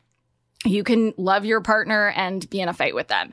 It's not black or white. And you sort of accept all of the things for what it is, the picnic of your life with the wine and the cheese, but also the bugs and the dirt. And so talking to those emotions is recognizing them. And that's the only way that's helped me from ruminating, which is, a lovely word. It comes from like how a cow chews its food in its different stomachs, but how we just get fixated on one specific thought and can't let it go. So talking to it, also talking to your older self, confronting those emotions and not, burying them like we often do with a wound, right? With Neosporin and like a Band-Aid. Like, let that shit breathe. Let that shit talk. Yes, got a lot to say. Hear what the problems, hear what they have to say, because they're more scary. Like, we suffer more in imagination than in reality. That's the stoicism thing. And we do it a lot with money too. Like, we catastrophize and we think all these bad things are going to happen and like the IRS is going to come and beat us up and take us to jail and like, you know, whatever is going on in your head. I think it's important to play that scenario out. Okay, like what will happen if you get audited? Like what are the next steps? You're not going to go to jail. You could, you know, call your friend that's a lawyer. You could live at your friend's house if you had no money. Whatever it is, you will be okay. And so entertaining some of those scary thoughts, I think, are the best way to get rid of them. So, moving a little bit more from money to relationships, we found out from Mike that you met your fiance through a matchmaker. I did. And that's so, can you talk a little bit about that? Yeah, Because makes me want to sign up for one. Obsessed with matchmakers. I would love to hear about the process. If you were hesitant. It's probably a lot different than Bumble. Yeah, I'm just so curious about this. Yeah. Totally. So I swore off dating. I moved from New York to LA. I drove during the pandemic and it just, it wasn't happening for me. And I felt like I wanted to really lean into my mission on this planet to help women and, you know, whatever. And so I really was done before I said I was done, but I wasn't. Like I gave lip service to wanted to be I can done. be by myself. Like totally. I love myself. I bought myself a right-handed wedding ring. I was like, the most important relationship is the one with yourself. And it's true. And I love my right-handed wedding ring. And I was like, if I ever have one on the other side, I'm always going to keep this one. You know, but some of that was BS. And my girlfriends who found their person really had to get to that place of like, believing it. And so I was there and I got an email from this matchmaker named Talia Goldstein, who's the founder of 3 Day Roll. And over the years, she had been in contact with me to meet while I was single. And she finally just wrote me a note and said, I know we've tried to connect. I have somebody in my service that I think would be a good fit for you. Can you just jump on the phone for a few minutes? And I was like, wow, she was okay. like persistent with you. I know it seemed like she was like, girl, you really need someone. Right? Like get it together. Nicole, Yeah. I got you, man. You want him or not? That's so funny. And she had, you know, a lot of friends in common. She had just introduced Allie Webb, the founder of Dry Bar, to her now fiance. Wow. And so she was like this boss bitch whisperer, which I appreciate. Shit, yeah. And so I was like, you know, the world is small. Like, take this, 10-minute phone call. Sure. And so I get on the phone with her and I was super, super honest. I didn't bring my representative to the call. I just was like, here's who I am. Here's what I want. If something, and if not, I'm okay by myself. Like, I only want something if it's additive. Nobody has to complete me. Nobody it's has a cherry to on save top me. Like, to an already wonderful life you've created for yourself. Amen. Yes. Better said than I did.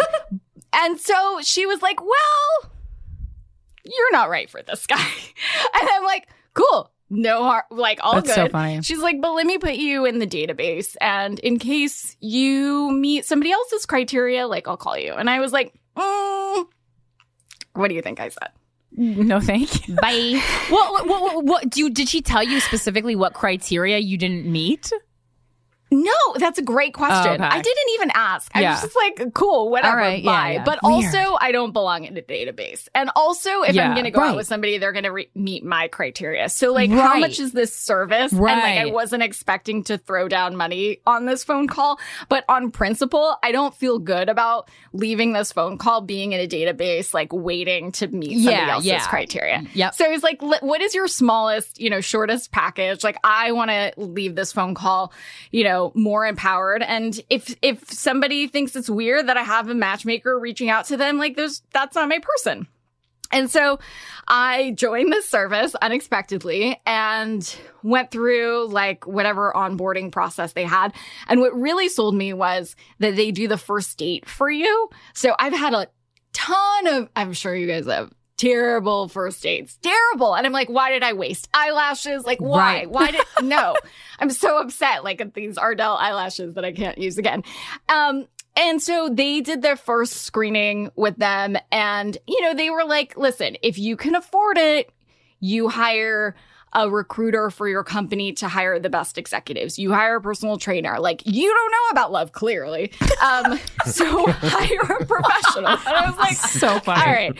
I had zero expectations. I just assumed, like, I just, lit some money on fire, right? It's whatever. But the first person they introduced me to actually was Joe, my now fiance. Oh, wow. And wow. he was Damn. Yeah. He was an early investor in the company. And so I joke with him. He gets annoyed. So I'll definitely say it again now.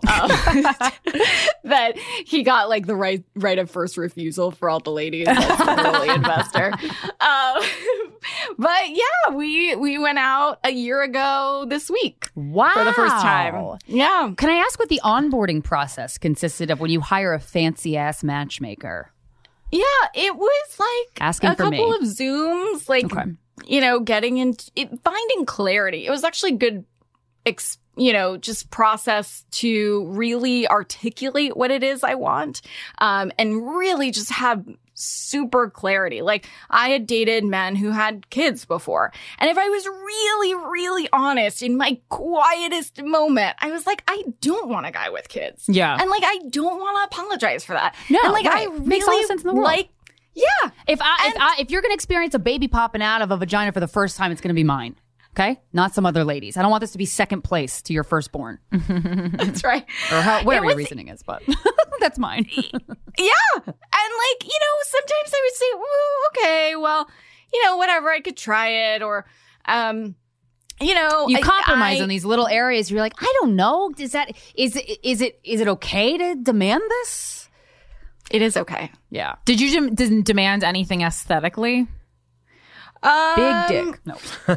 Not aesthetically. Actually, so I did a nice to have and need to have list. And I really, as you guys are, I'm sure, are sensitive to voices. Christina is more than me, but I will fall in love with a man based off of his voice. And I will be repulsed by a person, man, woman, or child, based off of their voice. Yes. I will climax based on a very good phone conversation, for sure. So I put that in the must-have, need-to-have list, which some people wouldn't, and that's fine. And if I were being really honest, like... Victoria Beckham does not feel that way. That's fine. That's okay. To each her own. Voice matters to me so much that I often think about women who are married to men with voices that I would have fucking clawed my eyeballs out over. Yeah. You and me both. Yeah. So I can find my list somewhere, but it's, I don't think besides that, I put Jewish. And so this was a sort of part of my deep dive into what I was really looking for. And I'm not religious, but I really liked, being culturally Jewish. And I was like, you know what? This is what I want. So yeah, that's it. Here's the list. Yeah. It's weird how we feel weird about having a list, like a preference list. Isn't that odd? I wonder why. Well, because there's also conversations like I feel like in recent times where we like have to be open to like wanting to fuck anyone or be in a relationship with anyone. And like, I'm sorry, I just don't agree with that. I don't agree with it.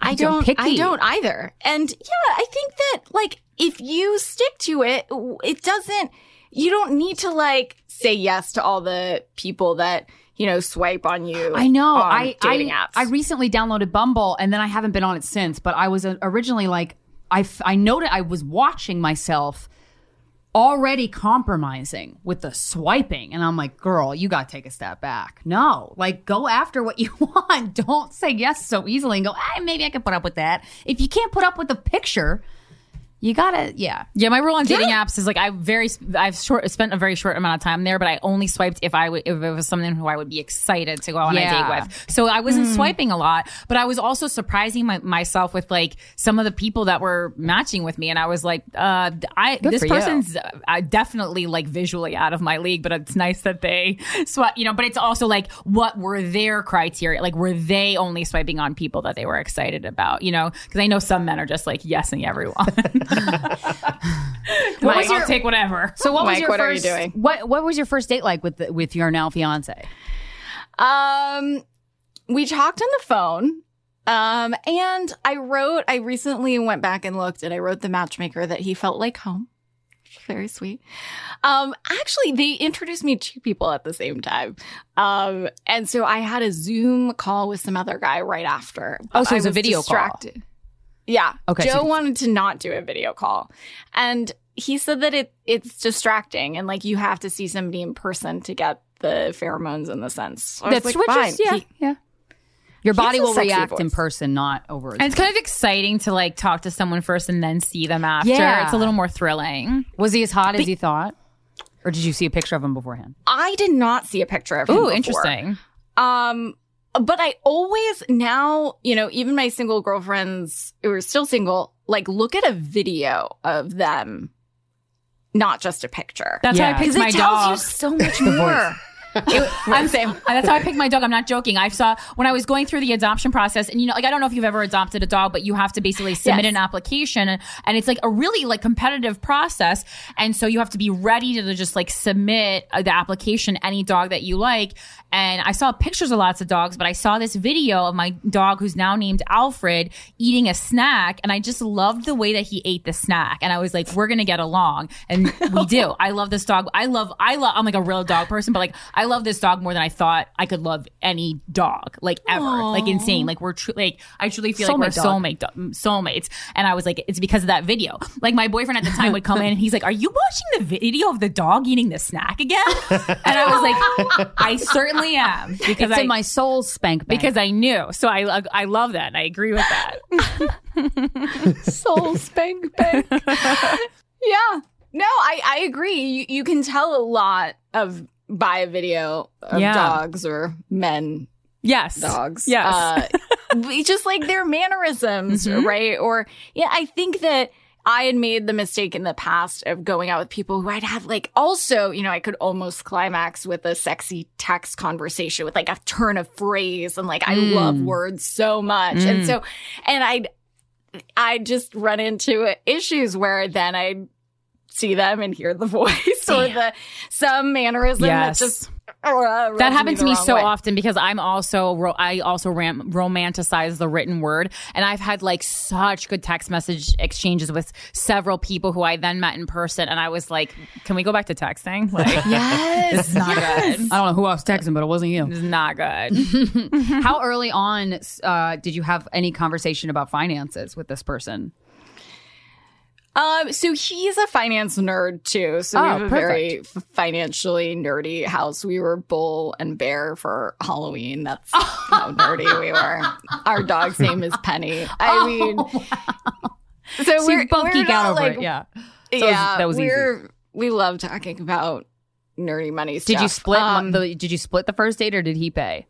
No, I am not. Oh, so I am very adamant. Like, for me, I don't care what any other women do. I think ultimate feminist is not telling other women what to do, but you do you. For me, I'm not going to touch a check on the first date. I'm just not going to do it. I'm allergic to it. Like, I'll do the fake reach, but that's about it. Like, I'm not going to pay. Period. End of story. I like the lady boner goes away. I'm done. I'm out. Like, no. Okay. It's just not for me. I don't want to pay on a first date. Yeah. And so I didn't. Yeah. So did you fake a reach or no? I mean, obviously, if you're both there through this high-end matchmaker, you're both fine. So you don't have to worry about it. Like when you're on Bumble, you're like, I don't know if this guy's broke or what. Right. Like when you told, sometimes they're broke and you're like, What was the financial conversation with the matchmaker, if any, before going into this? Did she give you tips? For your so the guys, so when the woman is the client, the guys aren't clients. Or they don't have to be. Oh, so she's just finding. So she's just like finding people that she knows from her life. I'm in the pool. I'm in this pool. Oh, Mike's in the pool. Yeah, Mike gets a lot of emails. Oh, from this company. They just email me. I don't want to be in the pool. I want to be the fucking client. So interesting. Okay, all right. And I thought like if they reach out to people. They'll reach out to anyone cold. They'll do a lot of Instagram stalking. Weird. Okay. They actually slipped into Joe's DMs and asked if he was single. And he was like, yes. And then they scheduled a call. And it was interesting because I thought the perception would be that I couldn't get a date. So like, why did I have to hire somebody to get me a date? Right. And And so I was like, oh, I don't know how guys are going to respond to that. But he thought it was the coolest thing ever. He's like, it's easy. Yeah. You do it for me? Hell yeah. It feels very powerful. Yeah.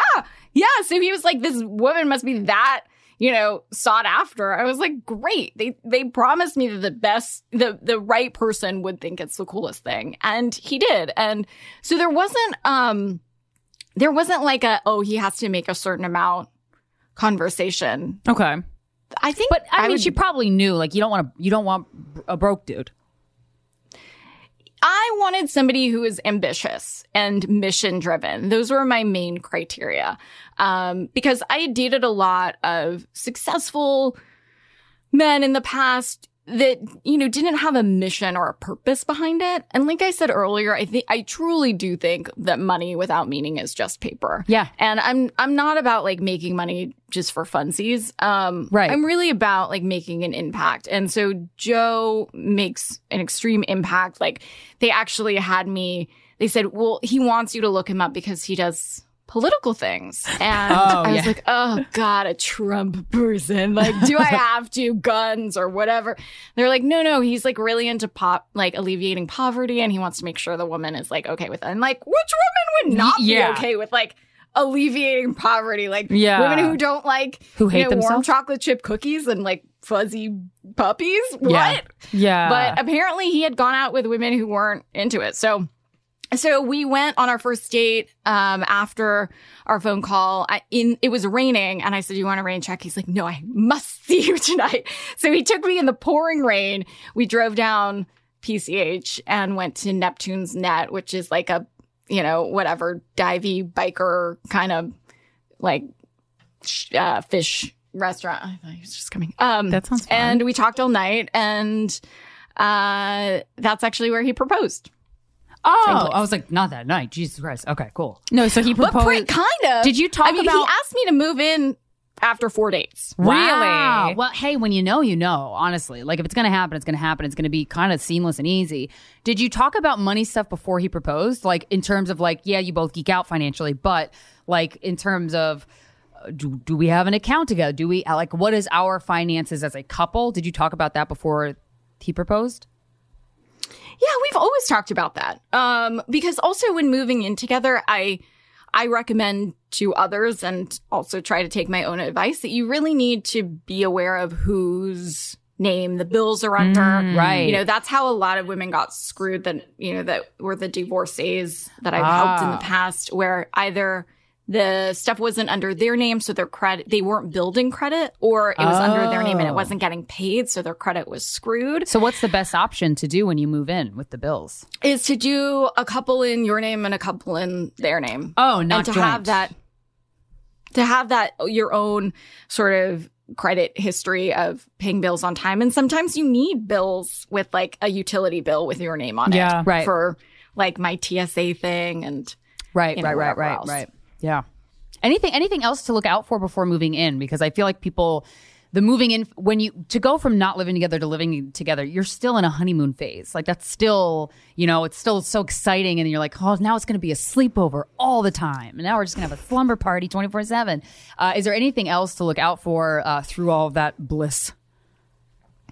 I think financial infidelity is the biggest thing. And that's a hard red flag to spot, because oftentimes, that's what people want to hide. So, it would be the same as cheating emotionally or sexually. And so making sure how much debt they have, or do they owe money to somebody? Those are the types of things that people often try to hide. And those are the biggest red flags. So just be aware that a lot of people do that. And, you can kind of go first with my tactic. Just be like, hey, I just, I have like $50,000 of student debt. Like, I'm excited about what's happening. Maybe they'll get forgiven. What about you? Yeah. And then you just have to believe them, really, because you can't really be like, okay, show me proof. Like, you just have to choose to trust until they give you a reason not to, I guess. Yeah. Or if they do. Yeah. I mean, you could, a little bit of a Nancy Drew. Yeah. Like, just be aware. Yeah. Like, be aware of the types of, letters that are coming. Just that person. But financially, you always want to have your own back, especially if you're gonna smush finances, and especially if you get married.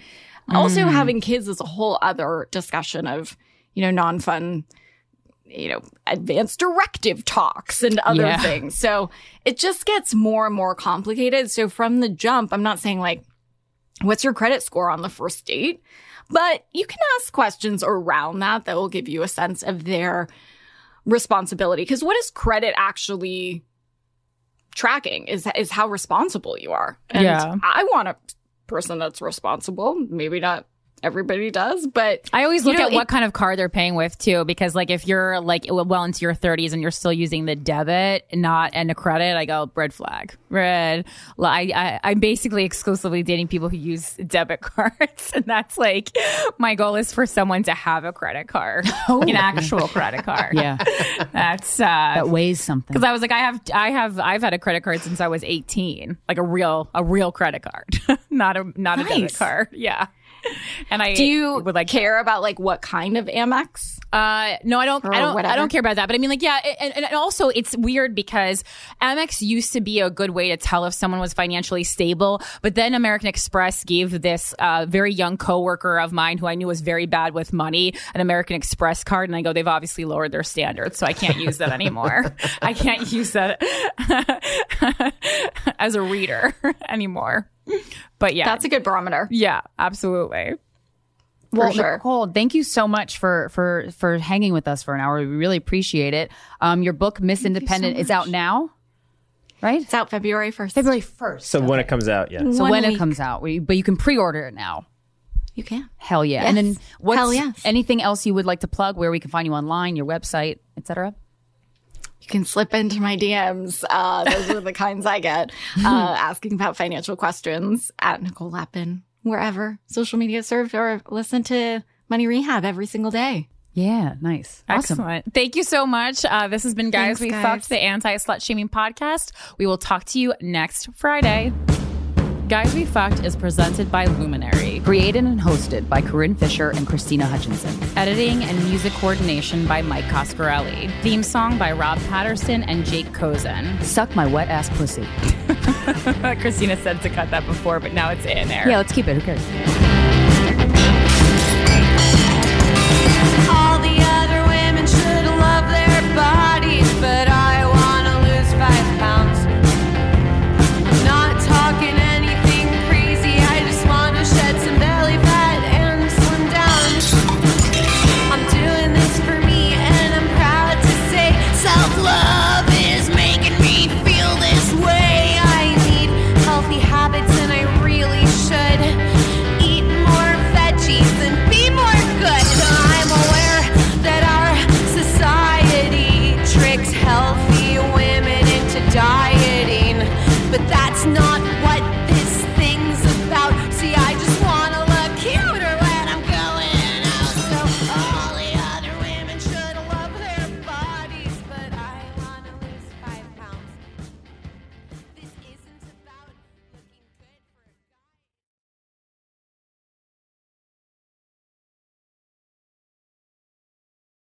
This episode is sponsored by BetterHelp. It's a simple truth. No matter who you are, mental health challenges can affect you, and how you manage them can make all the difference. That's why everyone should have access to mental health support that meets them where they are and helps them get through. BetterHelp provides online therapy on your schedule. It's flexible, simple to use, and more affordable than in-person therapy. Connect with a licensed therapist selected just for you. Learn more at BetterHelp.com. That's BetterHelp.com.